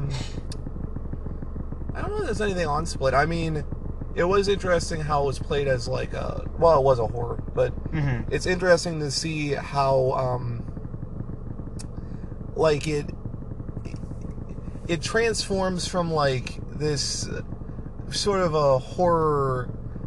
I don't know if I call Kevin a monster or whatever, but, like, it's a captive, like, it's a captive horror thriller. Yeah. And how that translates into him being a villain, or like a comic book villain. That's like, it's once again, it's how it plays into the real world. Like, how in the real world someone like that would be a villain, not necessarily split personality, but talking about like just someone who does things like kidnaps people and like tortures them. Yeah, pretty much. Yeah. So I find that kind of interesting. Yeah, I guess that's about all I have to say. Yeah. I say we just want to jump into... let's jump right into Glass. This movie was interesting in the sense that it was very slow, but it wasn't boring. There weren't... There's a point in the film where like it starts to like ask you a lot, like it starts asking questions that a lot of us didn't really ask ourselves originally in the film, where it was like, okay, how much of this stuff was like premeditative? How much of this was not precognitive? Where like a lot of these characters were thinking they could do all these amazing things. That are these actually superheroes? Are these actually villains? Do they actually have these powers? And what's interesting is that still trying to like take in the fact that Split is in this universe, that they take events from that movie and they scrutinize it and they get it down to like the bare science of it, where some events can be explained through science, and how how did the Beast survive the gunshots from Casey, that anyone could do that. And it's... Wait, I have to be honest, during that moment, like, I know she explained, like, how the bullets were, like, they were kept in, like, bad conditions. Moisturized and everything. And I was like, okay, but he was shot with a shotgun, like... Well, the other thing is, some people, like... I was thinking that too, but at the same time, I also have to remember that shotguns with, like, buckshot, you can survive buckshot. Like, it's, like, at a certain range, you can survive buckshot, and I think that's what it was implying. But that, to me, was just, like, you had to be like, Okay, I see what you're trying to do. All right. Get the story moving. You're wrong, but I see what you're trying to do. Yeah, it's like, all right. Okay, like, whatever. I mean, like, I haven't seen Split for a while, so I might not remember correctly, but, like, I don't remember the shotguns even having, like, much of an effect on him. Like, he was still, like, even if they're, like, weak or whatever, like, it's... And, like, you still see the scarring from those. Yeah. I thought from the trailers when you see the Beast, like, in the showdown in the parking lot, that I saw, like, all the patches on him. I thought that, like, came from the Institute, like, that was something that they did to him. But seeing it here, I'm just like, oh, that's right, that's from Split. Okay. Because I didn't know in the timeline of, like, when all when the events of Split happened when Glass takes place. I didn't know how much of a time jump there was. And oddly enough, there wasn't that much of a time jump, which I actually enjoy, because it's like, okay, they're very well aware that this is in the same universe now. Yeah. And they do make a lot of references in the beginning. I like the fact that all the actors came back for this one, especially the son. I really like the son in the movie. Yeah, it's great because I'm gonna say it's not really a spoiler because it's in the previews, but you get to see, you know, the Kaylee, is that her name? Casey, who was in Split, the girl that the Beast let go. So she has a connection to him, and then you have the son of David, who comes back. I'm calling him Todd Howard because he looks like Todd Howard. Joseph. Yeah, they give him the jacket and everything. It's funny, but anyway. Wait, what were you telling me about the jacket? Like you kept whispering something to me about the jacket. I just said, like, because I guess it was when we were watching the E3, or whatever. He came out wearing that, like, jacket or whatever, and, like, he does. Oh yeah, he does. He wears his jacket, so I'm like, it's Todd Howard. But so yeah. Those two. Yeah. And then the mother of Elijah, and so they kind of all come together, and that's cool to see. Yeah. That to me was interesting, where, like, you have the, which oddly enough I wouldn't call Case. I was gonna say the significance, like the significant companions to each character, with, like, the main three being Elijah, David, and Kevin. That they each have, like, a counterpart to them. You have the son, the mother, but you also and the friend, basically. I noticed that there was, like, a romance that was building between Kevin and Casey for a minute. Which I noticed that. Glad they didn't go all the way with it because pretty sure there's an age difference there. There is an age difference, but, like, part of me was kind of like, I almost could have accepted it that if there was, like, a full-on romance where it was like they did. I mean, I wouldn't be mad because she, like, 17 now? Something like that, yeah. Like, she's in high school. Like, she's in, like... She looks like older high school. Yeah. So, like, it's... But even, like, the circumstances as well, it's kind of like, I can understand going the route of, like, you know, like, a kiss and everything. Yeah. But at the same time, what she does for Kevin, it's like, all right, it's... What she does is really good for him. And, like, because Kevin had an abusive family life and everything. The one thing I am a little... It's not a spoiler. The one thing that I mentioned to Adam, because Adam just saw Unbreakable today, right before we went to see this. Yeah, before we went to see Glass. And there's a scene that a lot of fans who've been waiting for this movie, that there's a scene in Unbreakable when David is kind of, like, discovering his powers early in the film, where there's a mother and her son, and she's like aggressively tagging him along, and David, like, you know, taps her, and you hear the sound of, like, a child, like, crying and screaming. And I looked over to Adam, I said, like, a lot of people are speculating that is Kevin and his mom, and they didn't really touch on that. Like, to me, it was like, I kind of wish they did mention that a bit. I want to go back in Unbreakable and see that scene, because there is a scene in Glass. There is a scene in Glass when you see a scene with him as a kid. Yeah. And I want to see if it's, like, the same. I don't think it is. I mean, I know it's not, like, the same actor. But But I want to see if they, like, look the same, if it could be the same. Yeah. Because even because again, this is like how every character in the film has like a color scheme, especially the main three. I want to see if the color scheme is kind of the same for the mom, where when she appears in this film and in Unbreakable, in a flashback. I gotta admit, I was a little scared. Like, there's a flashback of when Kevin was getting abused, and like you see the mom coming up the stairs with the iron, and I'm just like, that was just freaky, man. That was like that was messed up. Yeah. I was kind of like, all right, but that's the thing though. Like, it gets you interested. You don't want to see what happens. No. You do want to see what happens, but that's enough attention to grab you to understand like how intense and how badly abused he was. And then I love the you mentioned this every time it happened, but they have flashbacks for other characters that were deleted scenes on Unbreakable, and I really like that because like that way you don't have to get like an actor that looks like how it was. You could just use the just use the original. Well, that was the thing, like, because Shyamalan already said that before. That he said that because this is before I watched Unbreakable recently with my family.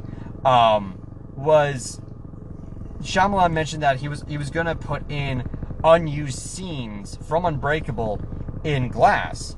And when I started watching the deleted scenes, I'm like, I wonder how many of these scenes, if like these scenes are going to be in the movie eventually. And it was interesting to me, like the one scene I was like kind of thinking they would use, but I don't know if it would have been like really done anything, was in the deleted scenes for Unbreakable. There's a scene, it's a flashback for Elijah as a kid when he's going to the carnival, and he gets on like a tilt-a-whirl by himself, and again, he's got the brittle bones disease, but he tries to protect himself because he has like these two giant plushies, and he puts them on either side of the popcorn's coming back. He puts them on either side of him so he can, like, if he, like, shifts around or whatever, it won't hurt. And he's also got his sweater that he wraps around the guardrail. But in the process of the ride moving around, everything falls off. And now he's left alone with, like, the hard metals. And I remember watching that scene, and Shyamalan talks about it. He does an introduction to each scene. He said that he was really sad to take that scene out of the original film, because they spend so much time trying to set that scene up and get it done, and the kid was just a really good actor, but he felt like there wasn't a place for it in the original film. So it was great for me to see Shyamalan was able to use a lot of those cutting room floor scenes and still be able to use them 29 years later or 19 years later. But it's the filmmaker in me that just like really appreciates moments like that. I've had moments throughout like all three films that have made me feel uncomfortable. Like in Unbreakable, when he brushes up against one person, and for some reason, out of all of the like scenes of like the date rape scene, very uncomfortable. There's a date rape scene. You never see see the lead up to it. But and then in the second, and then in Split, there was well, if you've seen Split, you probably know what I'm talking about. The creepy uncle scene. There's the creepy uncle scene. We set up a rating system amongst us where if this was a visual show, we would show you. But basically, we have a system. First, allow me to explain that I am a larger gentleman. He is. So, whenever something happens that's a bit uncomfortable, such as that scene, I will lean back in my chair and my necks will protrude. He will acquire many a necks when something is very uncomfortable. I will sink down in my chair and just groan like, I don't want to be here. Like, so we I don't want to watch this. After that scene, we set up a rating system of like with horror movies and just like suspense movies, that if it's no longer like out of how many thumbs up or how many stars or whatever, it's how many chins we can get out of Adam as to how uncomfortable a film is. And what scene was that in Glass? What scene did that for Glass? You? Well, it was it wasn't really like anything that uncomfortable. That like that, but just like in the scenes, well, the one with the iron and the mom, but also the flashback with him on the Tilt-A-Whirl, like when he bangs into stuff and it's like, oh. Well, even they show like Elijah with the broken bones and everything, like lying on the ground, like that.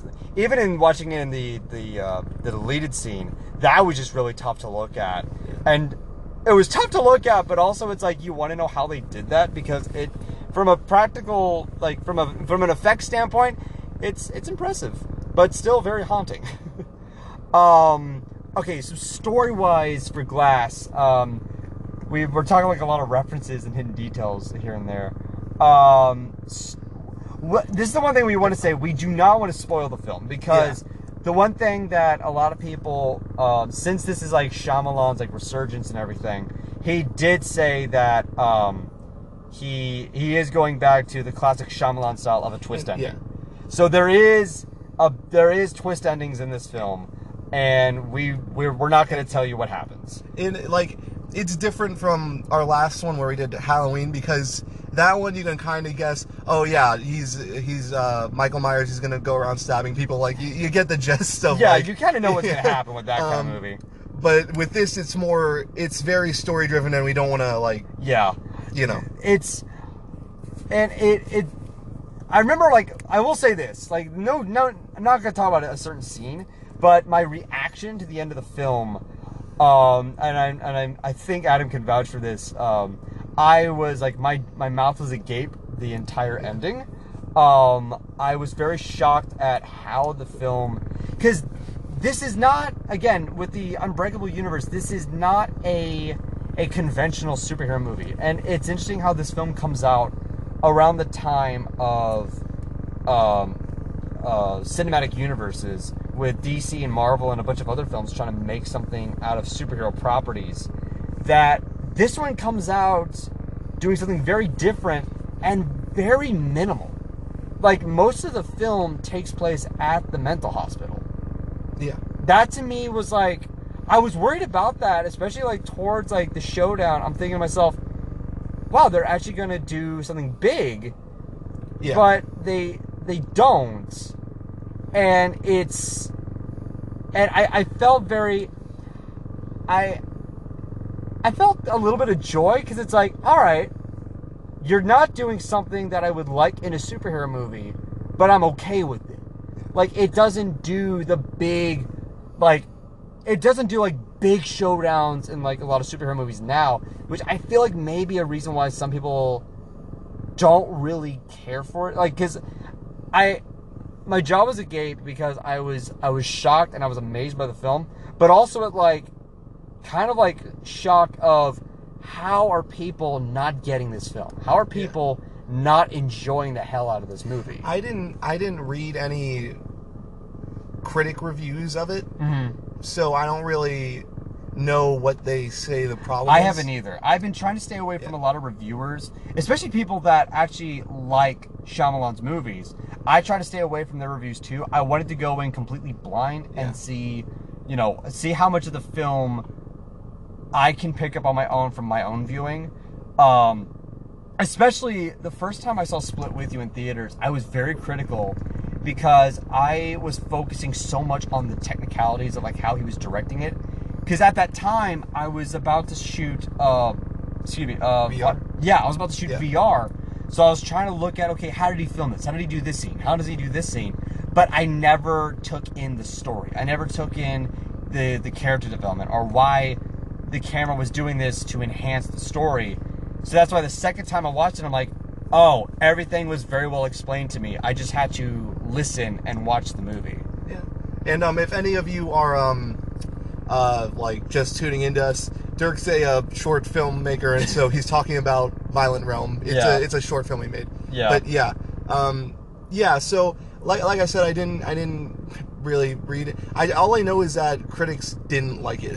Yeah, and it's got like it's in the 40s right now, with how well Split did.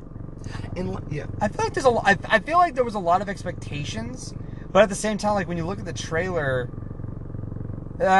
Nah, I'll hold that. Because that might be a spoiler with trailers. Yeah, but like I what was I saying? It's not a superhero movie. It's a character development story. It's not gonna be Avengers. It's not gonna be. I mean, yeah, it's a team up movie, but not in the same conventional way. I mentioned this earlier today when I was telling Dad about going to go see this movie. Was I feel like Shyamalan is very much an acquired taste. Yeah. Like there was a comment that I heard a while back that I can't remember what it was relating to, but there's this one producer, and I need to find who said this, but he was talking about how in a movie that if you got a movie where you had the fans, you either have one camp that hates it and one camp that likes it, you're good. Because you got people talking about it. It's popular for people who hate it and love it. Last Jedi. Last Jedi. Yeah, very much like I'm in the camp that absolutely loves that movie. I like it. I like it too. It's the Star Wars movie we needed, but that's for another episode. Sorry if you guys hate it, but we're just talking. That's your opinion. I'm not going to say if it's a right or wrong opinion, but you know what my opinion is. Yeah. But yeah, I feel like the critic review, because even like Unbreakable, when it first came out, it didn't do well, but over time, it's definitely built up an audience. Have you by chance know any fan reactions of this so far? No, I try to stay away from any reactions because I did not want to come across across spoilers. Yeah. I didn't want to come across which guys, you really don't want to come across spoilers for this film. Yeah. Stay away. Stay away from anything that's talking about this movie, including our own podcast. Except us. But yeah, it was interesting to me because for a good part of the film, you really don't see Mr. Glass until halfway through the film, and that to me was huh. And even seeing that Samuel L. Jackson got last billing in the opening credits, it was and Samuel L. Jackson. I'm this movie is titled Him. Just saying. But no, I do like I made a kind of a joke when there's a scene where is Mr. Glass. I'm gonna call him Mr. Glass. Where Mr. Glass meets Kevin. Well, not Kevin. One of the personalities of Kevin. All of them. The Horde. Yeah, the Horde. He comes into the room and I just lean over to Dirk and I say, I want you to join the Avengers Initiative. Oh yeah. To me, I'm just all right. But yeah, that to me was especially with that sounds like the bad guys teaming up. I'm just I want to talk to you about the Avengers Initiative. I'm just you had to make that joke at some point. It's you have to. It was interesting how the other the companions of each character played a very important role in the film, especially seeing how many of the characters are very supportive of their counterparts throughout the film. Which, I mean, I'm not gonna say it doesn't make sense because I know Kevin and Casey had a bonding moment kind of thing, but he still kidnapped her and kind of it's definitely Stockholm syndrome, but it's at the same time Kevin is also kind of a victim in this. Yeah. So it's I was thinking about that too because it's he did kidnap her and kill her friends and kill her friends, but it's almost look what she got out of it in the end, though. She survived and got her uncle arrested.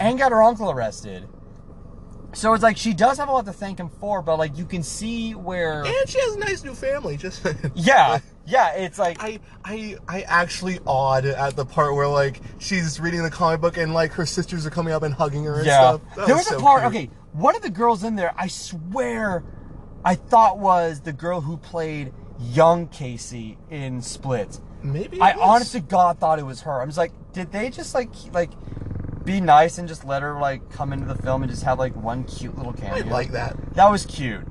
I'd like to believe that's what happened. Yeah.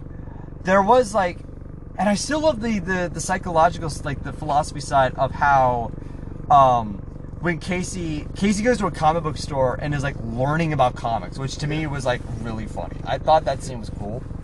But there's a part where like when she's trying to talk to Ellie Staple, who's ironically her name is Staple. She brings all the movies together. She's trying to her game plan throughout the film is to try to convince them that they're not super. Yeah, that they're just people with like, and she's trying to do this in a certain amount of time before their trials. Yeah. Which I thought was very interesting. That it's like there is a time limit. She's not doing this for shits and giggles. She's trying to do something good for them. And that to me was like, all right, I could see. Which, I mean, the part of me that likes psychology comes down, and it's like you can't heal people in 3 days. Like, yeah. I mean, I get it. Like, I get it. It's like a timetable, and like, I mean, the movies got a limit. Yeah. But like, I'm willing to suspend my disbelief and say, okay, 3 days. Yeah. That's okay. But, yeah. You know. It adds to the suspense of it. But yeah, when she was talking about like Superman trivia, about like when Action Comics 1 first came out in the 30s, how Superman originally didn't fly at first. And I was just like, I forgot about that. And just like all the little trivia pieces throughout the film. The other thing this movie does that I don't see... No, I was going to say I don't see a lot in Shyamalan films, was a lot of jumping around. Like, it played a lot with time. Like it played a lot with like the sequence of events, and you see an event happen and then a lot of flashbacks as well within a certain moment of the film, and where you really get to see when you finally get to see Mr. Glass like be at his all in the film. That to me was interesting. But also there's a point in the film where you actually do understand what you kind of like side with Elijah at a certain point in the film when they finally team up. Elijah, like I'll be honest, right when Dr. Staple was Dr. Staple was like talking to them, saying like, "You're not super," or whatever. In the infamous pink room scene. Like in the pink room? Yeah. The group therapy. That was just a point where I was like immediately like, I don't like you. Like, honestly, like I know she's trying to like persuade them, like, no, you're not super, but like you're just raining on my parade, lady. like this let movie, me believe this. This movie has like a sub antagonist, where like this movie is supposed to tell you that, you know, Elijah is the protagonist, like the antagonist of the film. But there's like that little sub antagonist in the film that I always find interesting. That's like the hurdle of the film, the oblivious hurdle in the film with Ellie Staple. But what's the scene? Yeah, I'm trying to remember. Like there was a scene I was mentioning earlier. The scene there's a scene where like Dr. Staple is talking with Kevin? David's son. Yeah, Joseph. Yeah. Why can't I remember anybody's name in this? But it's a good movie. I just have a thing with names. But David's son, and like that pissed me off more. Like she was talking about, they can't be superheroes. Like people going to like comic conventions, they're just selling you stuff. Like, did you hear me say "fuck you"? Yeah. No, that. For those that don't know, we go to comic conventions like all the time. A lot. I was like, Well, that's the thing, is that Shyamalan has said that like he made this movie for comic book convention people. So it's like, to me, I was just like when she calls out like people who go to comic book conventions and like just really rails at them, I was just like, oh, she's the bad guy. She's the bad guy in the film.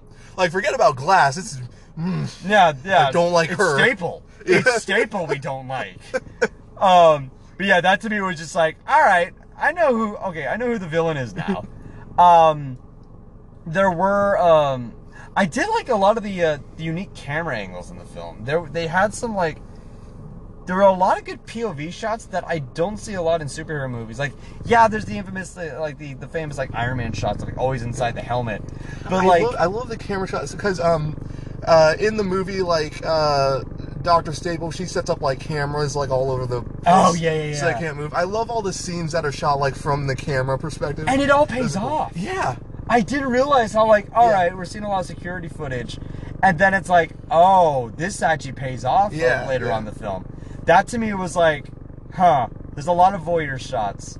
But there's like a lot of camera angles where it's like all first person and a lot of like snorri cams as well, where like the camera's attached to characters in the film. And usually like the snorri cam is like you see a lot in like music videos and like a bunch of other like, there was like a point where like snorri cam footage was like everywhere, where it's like the I'm not into film as you. What's a snorri cam? That's almost explained. Okay, yeah. Sorry. The snorri cam is like it's a camera that like is attached to you, and is pointed directly at you, where the entire world moves around you, but you're like center frame. Oh yeah. Yeah, okay. Those shots. Yeah.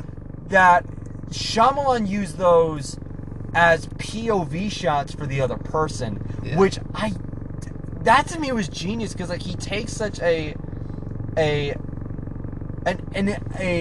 camera angle that's been used so many times before. Yeah. But he uses it in different moments of the film where it's like when you see David and Beast fighting, that the camera's attached to David, but it's from the perspective of the Beast. Yeah. And to me it was like all right, I actually like the snorri cam now. I used to get sick of those scenes where it's like they'll throw them into like any movie, and it's like you forgot what the point of those scenes, of those shots are for. But whatever, it looks cool. All right. Okay, there is one part of the film, like it's not part of the film, it's part of the experience. There was one girl sitting behind us. Oh yeah. Oh my god. Anytime something happened, oh wow. Like no. Oh. Her catchphrase was, okay. Oh yeah. Oh. To me, part of me hated that, but also it was like she would say that so many times. Weird because like I didn't hear her start talking until like halfway through the movie when she was like, she's talking as loud as we're talking right now in a conversation. She's right behind us, and everyone else is whispering. I'm just like, lady, seriously. And I think like her boyfriend or whoever like was getting up and leaving to get like refreshments or whatever. I'm just like, take me with you. But there were moments where it's like sometimes her reactions were valid when there would be like really big pivotal scenes that happen, and it's like, okay. And I'm just like, yes, that's when you say that. I know this movie is connected to like Unbreakable and Split, but how does it correlate? Oh. Side note, when we first saw Annabelle Creation, the prequel to Annabelle, there was this one older lady that sat during like the entire credits, and apparently she just knew the actual history of the original Annabelle doll, and the whole time she's like waiting for the movie to like explain, and she just was adamant, wanting to find out, how does it correlate? Like, I understand the movie and all, but like, how does it correlate? And for us, that's like, anytime we go to a movie that's like attached to a series or a franchise, we're always having to ask ourselves, how does it correlate? I think we have t-shirts now. I think like we now have our first set of merch, a merch idea now. We have how does it correlate? Phone pudding, and film dudes. But yeah, I'm trying to think if there's anything else that happens in the film that we can discuss without spoiling it.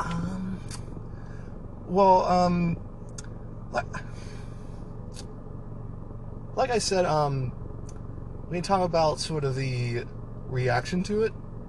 Like I said, I didn't read any critics or any reviews. I didn't either. I don't. Maybe it's like people who only watch Split. I don't know. Especially like a lot of the promos have said that this is like from the writer and director of Unbreakable and Split.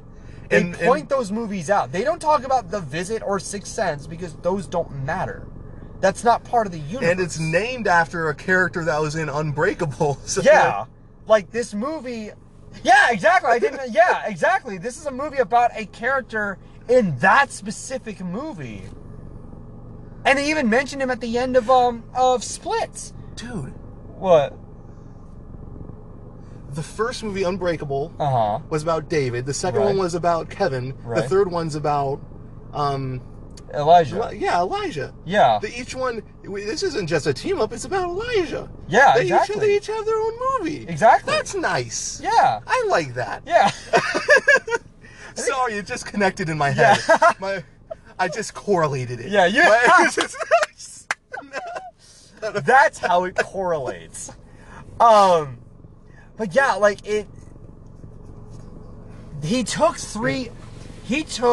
a 3-act structure and turned it into a trilogy for your common superhero films.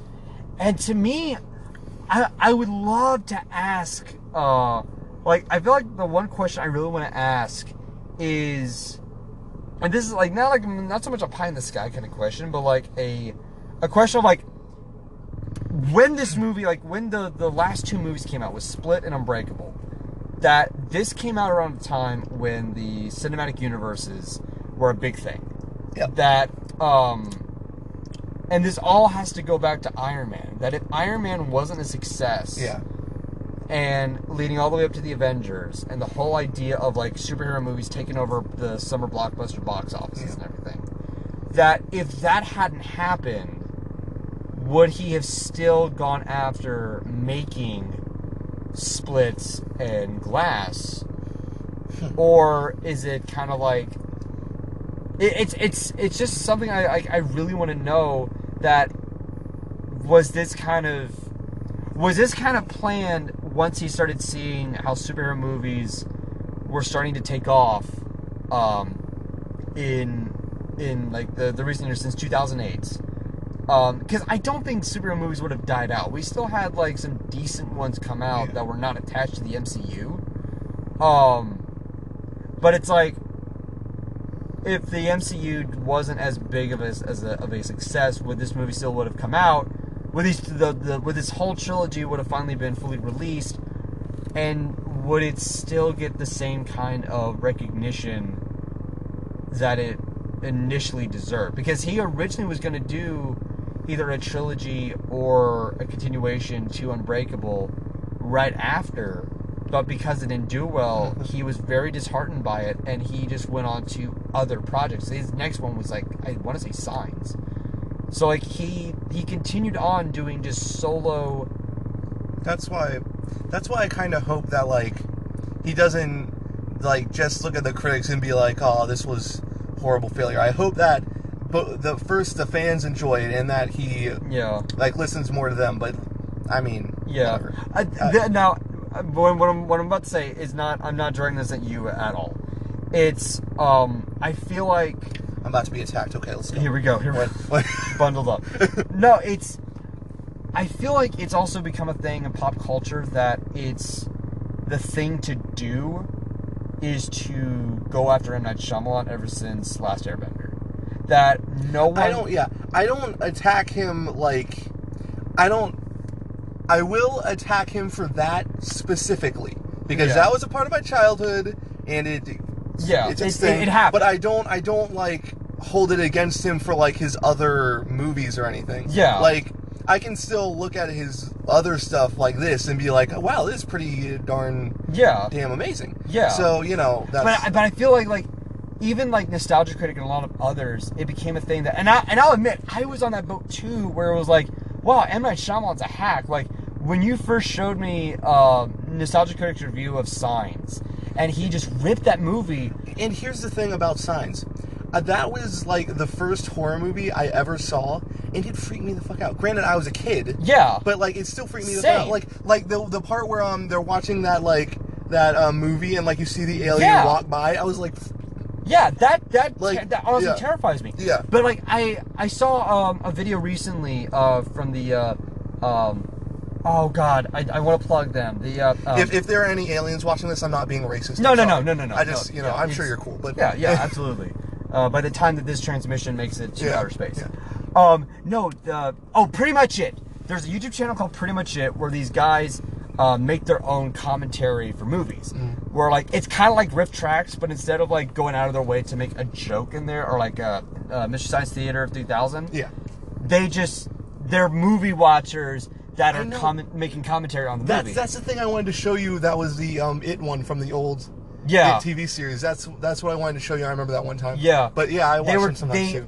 Pretty Much It did one with Chris Stuckman, where he was watching, where he and the host of Pretty Much It were watching Signs, and they were going on and gushing over the film and talking about how creative the film is and how great it was, and how like it's cinema church, where like if you want to know how to do a movie, you watch Signs. Like Signs is one of those movies you have to watch to get an idea of filmmaking. And he was absolutely right. Like, that movie made me realize Signs is actually a very clever film. That it's a very bright film. And Shyamalan is a great movie maker. He's not typical convention. It's the difference between a young filmmaker that wants to go against conventions and go against rules. But they go against the rules because they don't understand the rule first, so they automatically break it because they don't get it. Shyamalan gets it and changes it because he understands it. Go on. It's sort of like the MCU has their whole thing, and their movies are great. I mean, critics love them and fans love them, but like they're all like kind of, they I guess know what they're doing. Yeah.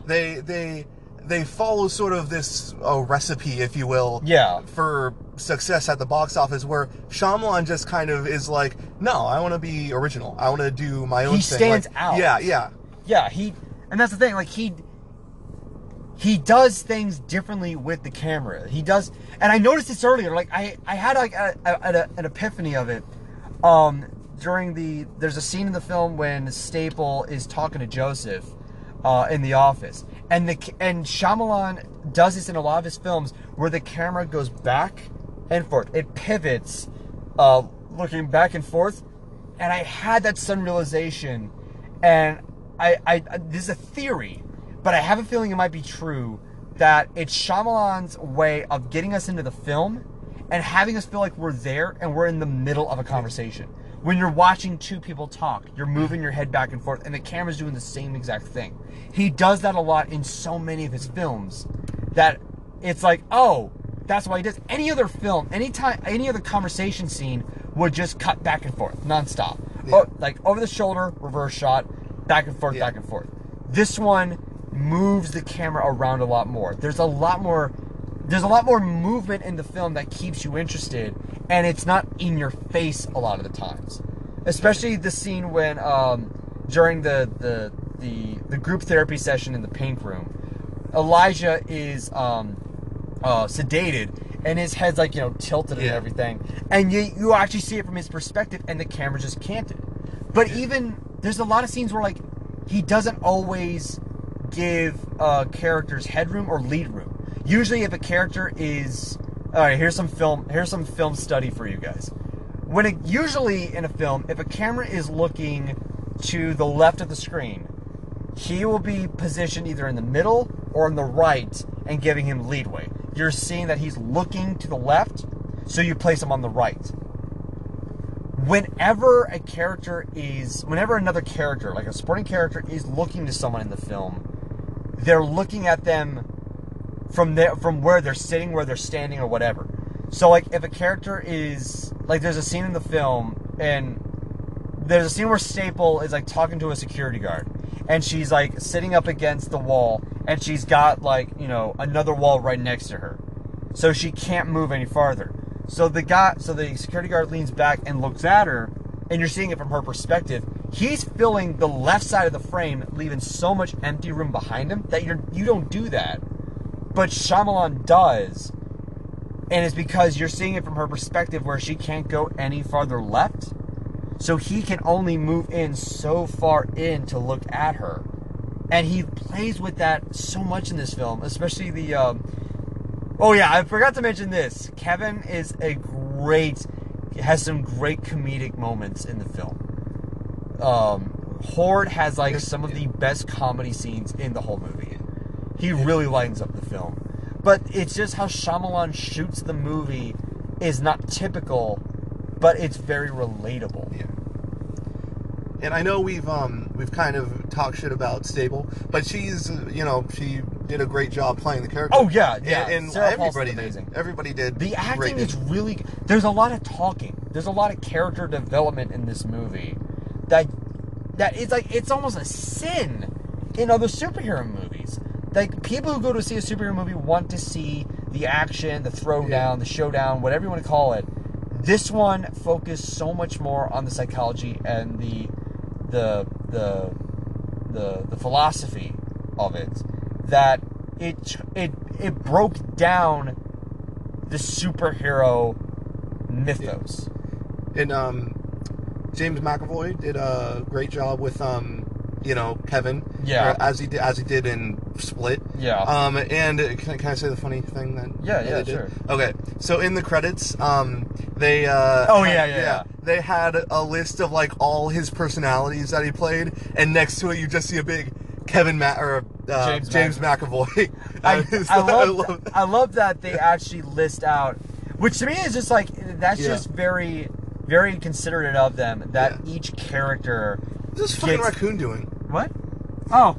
The fucking raccoon outside the car. Anyway, what are you saying? What are you saying? Just run around. By the way, I'm gonna open the curtain, reveal the curtain. I'm gonna show you what's behind the curtain. We're sitting in my car, recording this on my phone, and we're still in the parking lot here outside the movie theater. And there's a cute little trash panda walking around. I hope he does well. I hope he's okay. But yeah, it's just little details like that. And there's finally a scene. It's not in... You rarely see it in Splits. There's like one scene that does it in Split. But I'm glad that they finally had another scene in here where every time you see... you rarely ever see Kevin, the Horde, change mid-sentence. Yeah. There's one scene of it towards the... in the big climax of Split. Yeah. And they do it again in this one where like four of them are talking on top of themselves. Yeah. And this isn't a spoiler. I love this. Kevin has twins as a personality. Yeah. That was so funny to me. And they had like a Scottish accent. Yes, that was hilarious. Irish. Yeah, they're Irish. Yeah, Irish. Yeah, Irish twin. Why does nobody flush the toilet when they're finished taking a shite? No, it wasn't me. Well, it was one of ya. Disgusting. But like, it was like Irish brother and sister twins. In one scene of the film. And that just goes into another good thing. You get to see more of his personality. Yeah, exactly. There you see more than just Patricia, Dennis, and Hedwig. And I love the one scene where he's the diabetic girl and she's hitting on the Jade, hitting on the orderly. Yeah, that was so funny to me. I was kind of looking at him just like, oh, this is supposed to be a girl. I was like, is he gay? Oh, right, girl, got it, cool. Yeah, this is in Barry. I'm not gonna lie. I was actually really excited to see Barry at one point. Yeah, when like they had their first fight and all the guns are pointing out. No, don't shoot. My name's Barry. And I was like, hey, Barry, yeah, I like Barry. And then I'm like, oh, I don't get to see Barry anymore. I love how I'm actually getting attached to one of the 24 personalities now. I'm just like, good on you, James. Well, you did see Barry kind of a lot in Split. He always showed up to the meetings or whatever. Yeah. Which, the funny thing was about James McAvoy being casted as Kevin was, Shyamalan was, he was showing The Visit at Comic-Con. And The Visit was a good movie. Yeah, I love The Visit. There's something I want to touch on. And since we're talking about Shyamalan, there's one scene I want to talk about The Visit. I'm going to sidetrack for a minute. Actually, we do have 5 minutes. I'll make it quick. because we may do a sponsor part of this. I don't know. If not, we're still trying out Anchor. Basically, James McAvoy was at Comic-Con, and he was screening The Visit for everyone. Afterwards, he went to like the after party for a lot of the big leagues and everything, and he was getting ready to start producing Splits, and he said he needed an actor for it. And this is right around the time that James McAvoy had already shaved his head for X-Men Apocalypse. Yeah. And he was like, I need someone who is just like a blank slate. And he saw James McAvoy walk by, and he said he grabbed him by the shoulder and he says, "You're perfect." And I was like, all right, that's kind of cool. You actually picked up a comic book character to be in your movie. That's funny. That is dedication. Bravo, M. Night. We're going to pause here, and we're going to do a closing thing about M. Night, and then we'll wrap it up. We'll be right back.